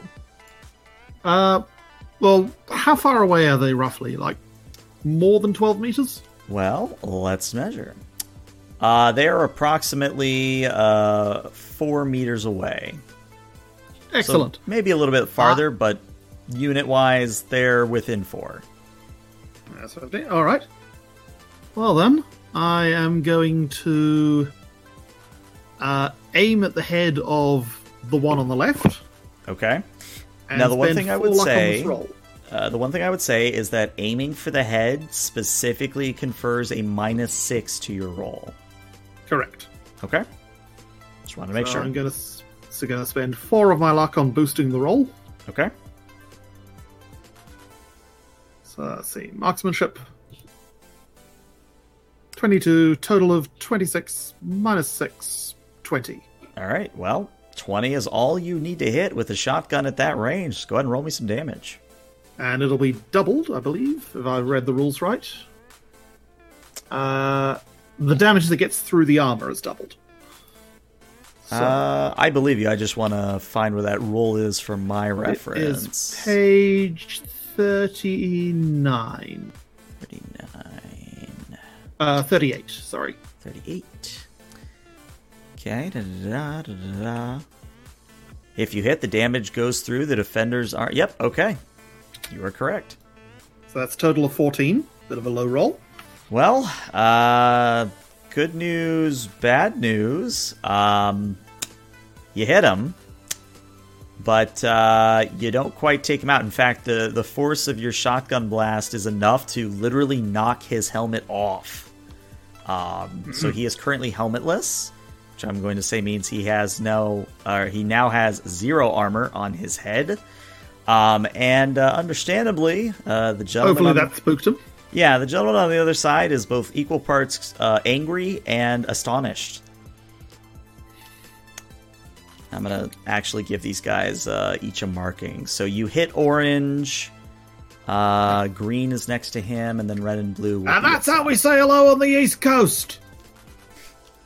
I love it. All right. So up next is going to be the green dotted one. So there is going to be a penalty here based on the fact that you all are behind cover. But let's see what he rolls first. 15 with his assault rifle. He does have an assault rifle, yes. Yes, he does have an assault rifle. So the range on this is a 15. Well, unfortunately, because of the cover, the assault rifle misses completely. Or rather, the bullets embed themselves into the heavy wooden desk, and his shot is more or less ineffective. However, for his movement, he will move to the complete opposite side of the table from airbags, so that, you now are playing the game of, who stands up and shoots over the cover first. But that is his turn. The next one to act is going to be the blue dot to the north. Blue dot to the north is going to move here to use part of the wall as cover, and is going to fire down. He's going to do something a little bit special. He is going to do what is called a 3-round burst. And what that means is for every point he gets above the target DV, then an additional bullet will hit the target. So that is a separate range table, and they are within 12 meters, so he has to roll a 12 or better for this to even matter. Alright, so because he has rolled a 12, I believe that means 1 bullet hits. 1 bullet, Defender wins in a tie. Okay, so yes, one bullet will hit Akari. So, okay. Akari, what is your body armor like? I have 11. 11, alright. Well, you're going to take... That's a lot of 6. Yes, you are going to take 23 damage to your body, so remember to reduce that by... 11, and then reduce that body armor by 1. Okay, so, sorry, that was 26 to the body? 23 to the body. 23. 23 minus 11 is 12. Okay. Cool.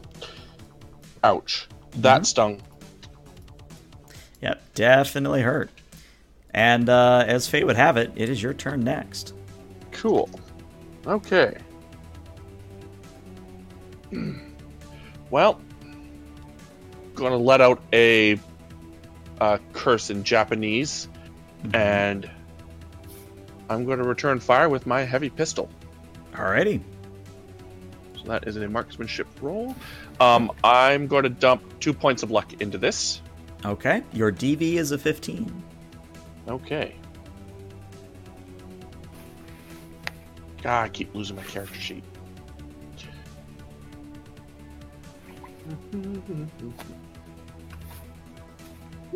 Ship. 18 is all you need. So, yeah. Right. So. Heavy pistol is 3d6. Whoa. Yeah. So 18. So that'd be a 20 after the +2 for luck. Mm-hmm. So 3d6.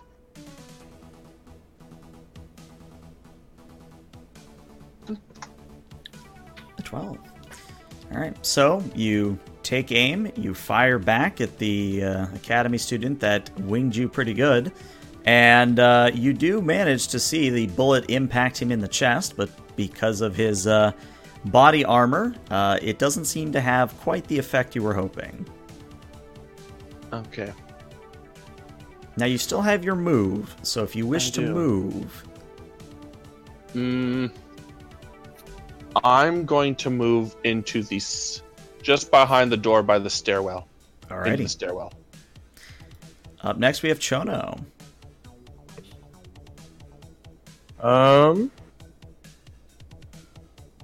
I will come over the top of the, shoot over the top at the guy in the orange dot. Okay. I'm gonna shoot him with the SMG. Okay. Now, an SMG can also do a 3-round burst if you so wish. Sure. Okay. So, your DV is a 12. Okay. And do I roll it 3 times or once? Just once. Okay. 12 is all you need, so just the one bullet hitting. So an SMG is going to be 2d6, I believe.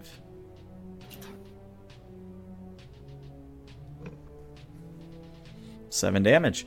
So what happens is you fire off a 3-round burst with your SMG, and two of the bullets go careening off to other places. The one bullet that does hit impacts the man in his left arm. Unfortunately, it seems that his armor has taken almost the entire force of the bullet, and he appears to be unharmed from this attack. Alrighty.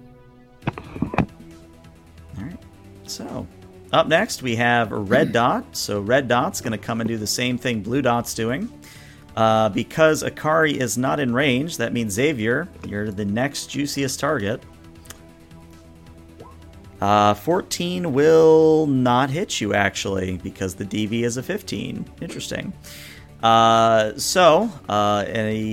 pistol blast soars past your head, embeds itself into the wall, probably right behind you, but has missed completely, and it is your turn, Xavier. Let's do a shotgun blast. Sounds like fun. Which is...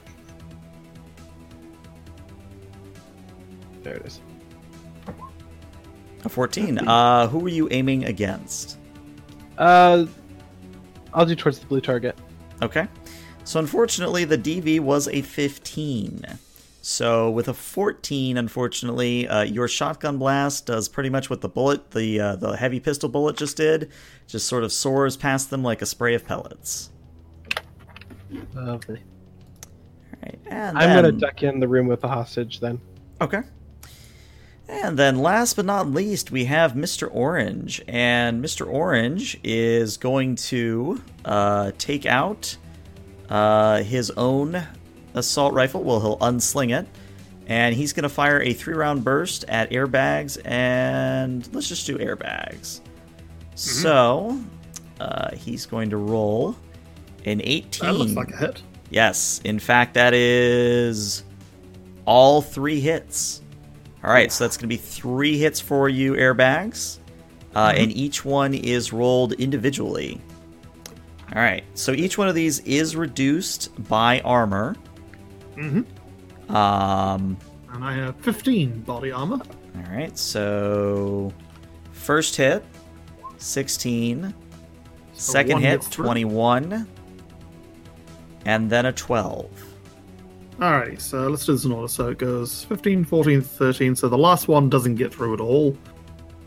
I take 1 damage from the first one, and then 14, 7 from the next one. Okay. And then at the end of this 3-round burst, that's when your armor ablates, so it goes down by 1. Oh, doesn't it go down 1 for each hit? No, that is something very special that they made note of, is that the armor ablates once per burst after the damage has been calculated. Okay. Oh, well, that'll reduce it slightly then. Mm-hmm. So then it'll be 1 plus 6, so total of 7. Okay. Cool. My health is actually at 28 instead of 27. Mm-hmm. And at the top of the round, airbags. You've got some very angry gentlemen shooting at you. Mm-hmm. Well, let's see. Orange student is still next to the windows, right? Yep. Alright, this might be a bit of a tricky maneuver, but he's going to try and vault over the table, rush him, and just, shoulder check him out the window. Ooh, I like it. I'm going to say this is going to be an opposed athletics. Alrighty. And my athletics is okay. I think I'll spend my other 4 luck on boosting this roll. Alrighty. Go ahead and roll. That was a 21 plus 4, so that's 25. 25. Not sure why it's double rolling. Well, let's see what he gets. Yeah, so what happens, his airbags, before Green can react, you vault the table, bum rush Orange, and Orange tries to bring up his assault rifle in time, but unfortunately for him, you're too quick for him. Yeah, I just bring up the shotgun as like a metal bar and just shove it into him and knock him out the window. Yep. And you hear what is almost a too visceral scream as Orange plummets to his virtual death. Yep. Very nice. And then I'll just swing around and like just lock eyes with the Green. Mm-hmm. And will you let me try to sort of psych him out as an additional thing? Not I'm really. Gonna say my answer's going to be no, because there are like cool rolls that actually like use your cool and other skills. Okay, I'll save that for next turn. Yeah, so next turn would be good. Right, so for now, he just spins around to face Green. All right. Well, either fortunately or unfortunately for you, Green sees all of this and is going to attempt the same thing on you. So I need you to do your athletics. That way I can keep suspense for my roll until you've rolled. Alrighty. And I used up all my luck. That's a 13. Oh dear. Airbags. Well, I hope you've got airbags, because you know where you're going? Down. Yep. So unfortunately, airbags, you too are going to plummet to your virtual death. And all of you... Screw you, cop, he says, giving him the finger as he falls out. Mm-hmm. So yeah, unfortunately, airbags, you are out of this combat. You're not dead, but you're kind of dead in the simulation, unfortunately. Oh, I get to experience what I just put Orange through. Uh-huh. Alright. So, the next one to act is going to be Blue. Blue is going to roll his athletics to try and get over the table. And he does so, but it will take his entire action to do that. Which means, Akari, it is your turn. Cool. Then right when he gets over, I'm going to shoot him point blank. Alrighty. Again, the DV here is a 15. Okay.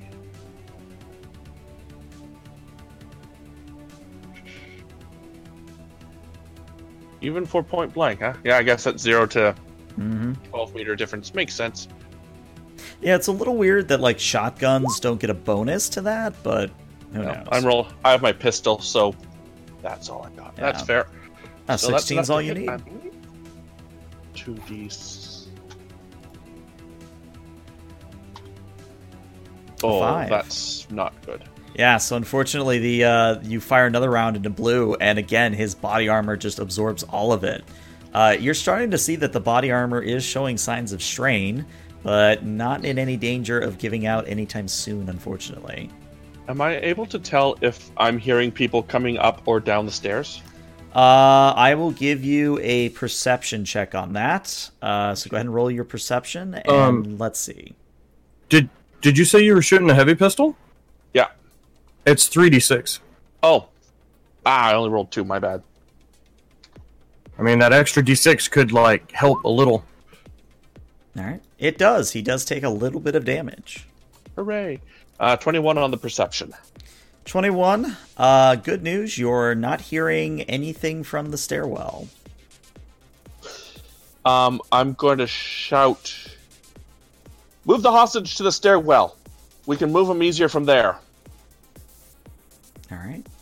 Chono, you just saw one of your tenants fall to their virtual death. You've heard gunfire behind you. What is your move? So seeing as how there's someone behind me and people behind me were getting shot, I'm gonna follow this whole little daisy chain and I'm gonna hop the table and in actual One of Chono's signature deals was called a Yakuza kick. He runs and just straight push kicks the person in the face. But I'm just going to do it just to try to knock this guy out the window. Okay. And do it to Green. So I'm going to give you brawling on this, because I think your brawling is higher for you. Than just body? Than athletics. My athletics is actually a 9. My brawling is an 8. Oh, well, you may roll either. All right. There it is. I got 3 points of luck left. I'll spend a point of luck. Okay. Nice. All right. So in the continuing comedy of errors, Chono, you vault the table and you give him one hell of a kick, and he goes flying out of the window at more velocity than the other three. And he too. Can I ask that, being I beat him by so much, that he dropped his rifle? I'll give it to you. Sweet. And then I will pick up said rifle. All right. It is just your standard assault rifle, but hey, it's a fancy toy to play with. What's the damage on it? Is it the same as the SMG? Let's see. An assault rifle is 5d6. Holy crap. Okay. Mm-hmm. Much better than anything I have. Yep. All right. So, that is a very successful turn, which leads to Mr. Red. Mr. Red is going to do what Blue did, and he too is going to try and get over the table. So let me see. No, in fact, he only gets about halfway across the table before he loses his grip, and he actually plummets prone onto the surface of the table. So that is his entire move. Xavier, it is now your go.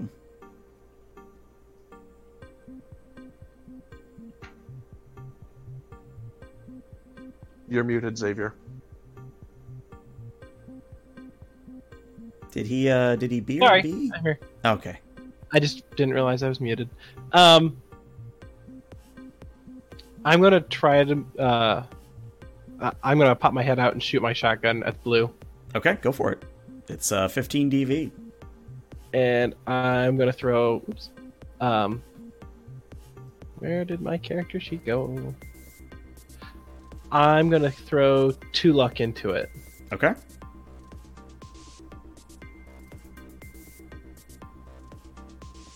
A 13, unfortunately, isn't. Well, with the 2 luck, 2 luck. You've got it. All right, go ahead and roll me some damage on your shotgun. And it's 5d6. Mm-hmm. A 12.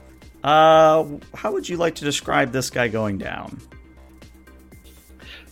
I would love that the force of the shotgun hits him and it throws him back onto the table on top of the other guy. I'll give it to you. So, Blue is knocked cold, dead, or otherwise on top of his buddy, which his buddy's not very happy with that, but he can't do anything about it yet. Are you moving at all, Xavier? Can I move with my... Oh, you got cut off there. Alrighty. Yeah, I only heard about half of what you said. Oh, I was gonna say it keeps dropping to red in connection. Can I move with the hostage into the stairwell? Yeah, you could do that. Yeah, I'll do that. Alrighty. All right, Akari. You've got one. In fact, what is your luck there, Akari? I currently have 3 left. You have 3 left. If you give me all 3 points, I will say that when Blue was shot on top of his buddy, that his assault rifle did not go with him. I'll take that. Literally, I'll take that assault rifle. And then I just look at the table like, why don't they ever spring for the good quality of wood? Seriously. And then I just pepper it with assault gun. Okay. Are you doing a 3-round burst or a just a normal shot? I don't think I have a lot of experience with assault rifles, so I'm just going to hold the trigger down for the 3-round burst. Noted. So yeah, that's going to be a DV of 12. Works for me.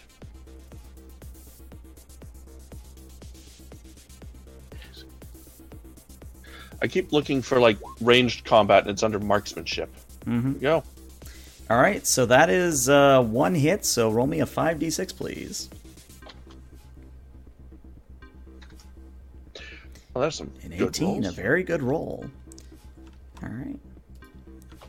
So you spray into the remaining student, and you do hear grunts of pain, but for the moment he is still trapped beneath his buddy. Are you doing anything else in your turn? No, I'm pretty much satisfied with the current events. Cool. Secretly kind of hoping that Airbags may have dropped the keys to his car when he fell out the window. I mean, the keys did drop. Yeah. They did drop. They just dropped a long ways.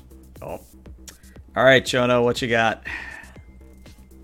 I'll hop back across the table, Okay. and then I actually want to come in.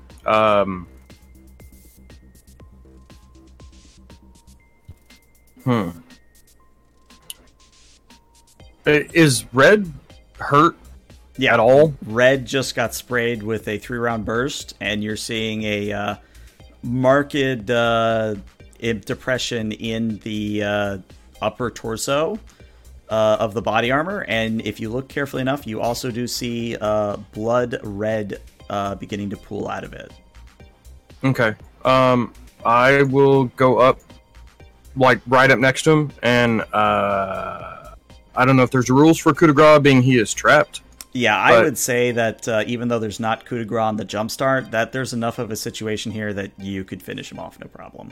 Yeah, like, he's trapped down. I'm just going to put, barrel to head, and sorry, kid, sometimes you got to be the bad guy. Mm-hmm. And then I'll grab his assault rifle, and I'll give it to Xavier. And I'll basically loot and booty both these bodies. Okay. And I'll throw the bodies in one of these side rooms. After I take everything I can off of it, whether it's very heavy pistols, flashbangs. If the body armor doesn't look terrible, but I think both of them are pretty much Yeah, worse than what we have. But yeah, I'll just take anything else I can off them, and I'll just slump the bodies off of the table. Okay. So while this is all going on, Akari, I'd like you to roll me another perception, please. You got it, boss.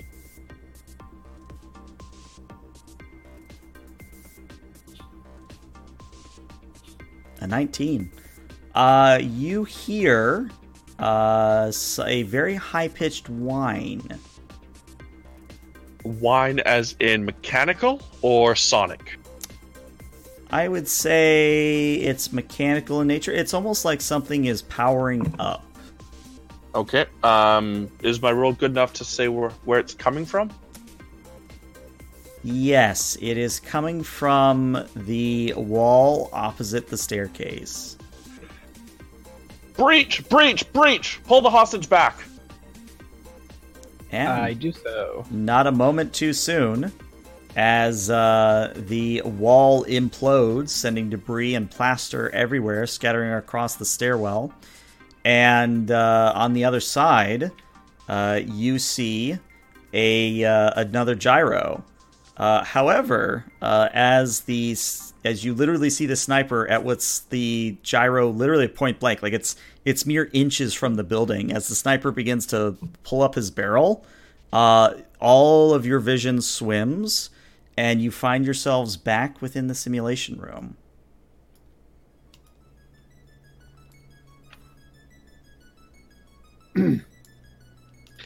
So I'd imagine Airbags had already sort of woken up and gotten unplugged by this point. Yep. Alright. Standard post brain juice check. Make sure all my limbs are still attached. And that I am actually in the real world and not some silly, world within a world thing that those punks like to play every now and then. Yeah. And Airbags is currently just sort of sitting there. I did not expect falling 30 stories to hurt that much. Well, I mean, the the fall's not the part that hurts. Aha.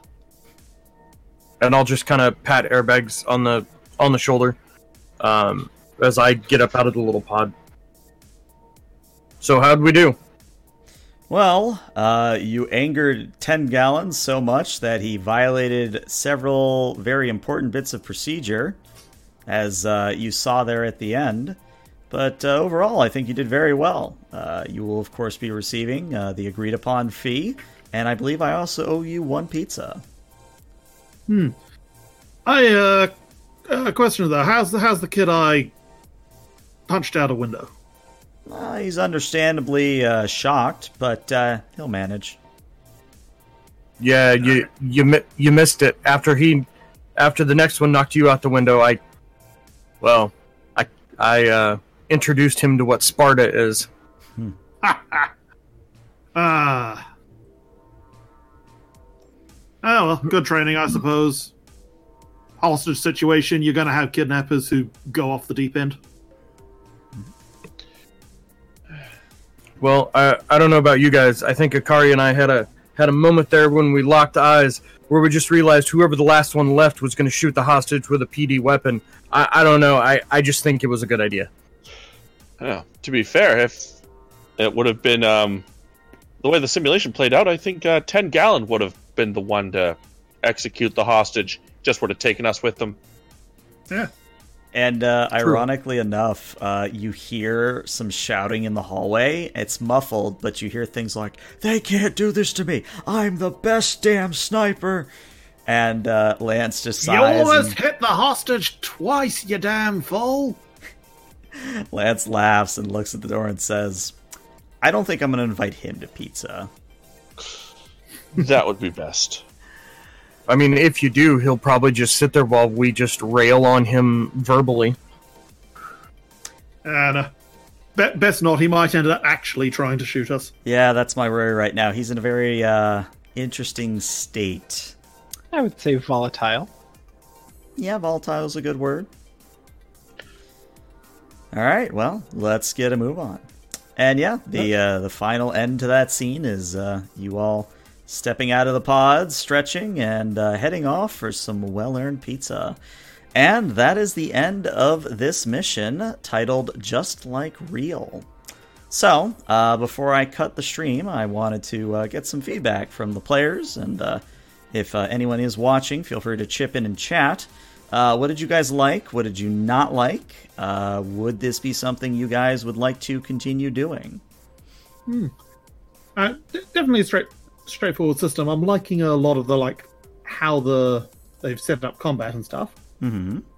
And mostly it would just be a case of waiting to see what the full rule set is and what all the options are before sort of making a final decision. Okay. I like it so far. Because it feels a little bare bones, but that's because it's a quick start for one shots. So. Mm-hmm. Yeah, I like it so far. It'll be interesting to see what the full rule set is, and do we know when does the full rules come out? Do we know? No. So the full rules are, at least what I've seen, quote unquote, when it's done. So that could be as late as 2020. That could be by Christmas. Who knows? Mm-hmm. Chances are it'll be right around whenever the game is released. Mm-hmm. The video game. True. Yeah. But I mean, the system's cool. It very, very, very, very, very simple. Yeah, I mean, it's a neat, nifty little system. Cool. All right. Well, let's do this then, since we seem to be having a good time with it. We will do another session next week. It will be less combat focused. It will be more skill focused, more RP focused. I wanted to definitely get you guys acquainted to the combat early, though, because we are coming from Star Trek Adventures, which was decidedly not very combat centric. So I wanted to give you guys a taste of that to see if it was to your liking before, I got you attached to the system and then we find out, I don't like combat kind of a thing. Really the only feedback I have, in case one of the devs is listening, In looking at the range to hit charts, there's really no downside to continually firing a 3-round burst if you've got an SMG or an assault rifle.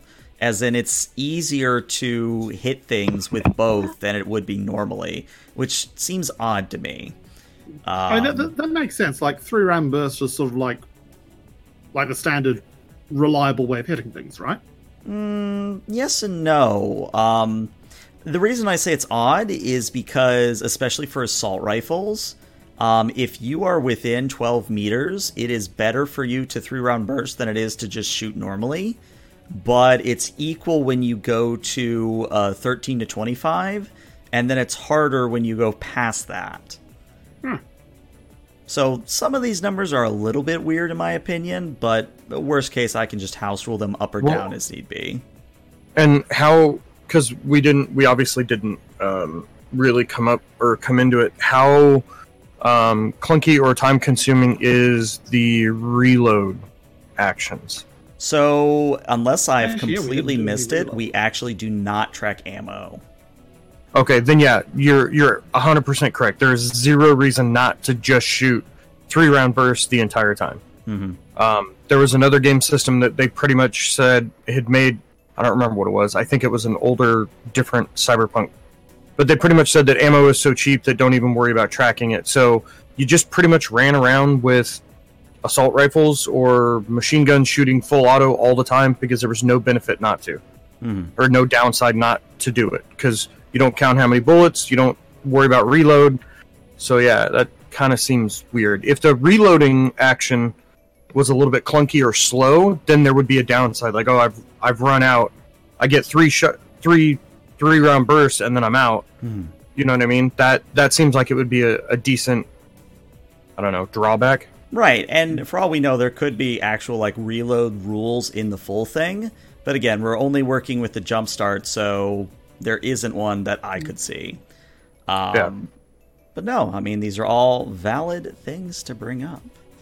All right, well, this is where I'm going to end the stream. So those of you watching on Twitch and YouTube, etc., thanks so much for tuning in, and you will see these guys next week.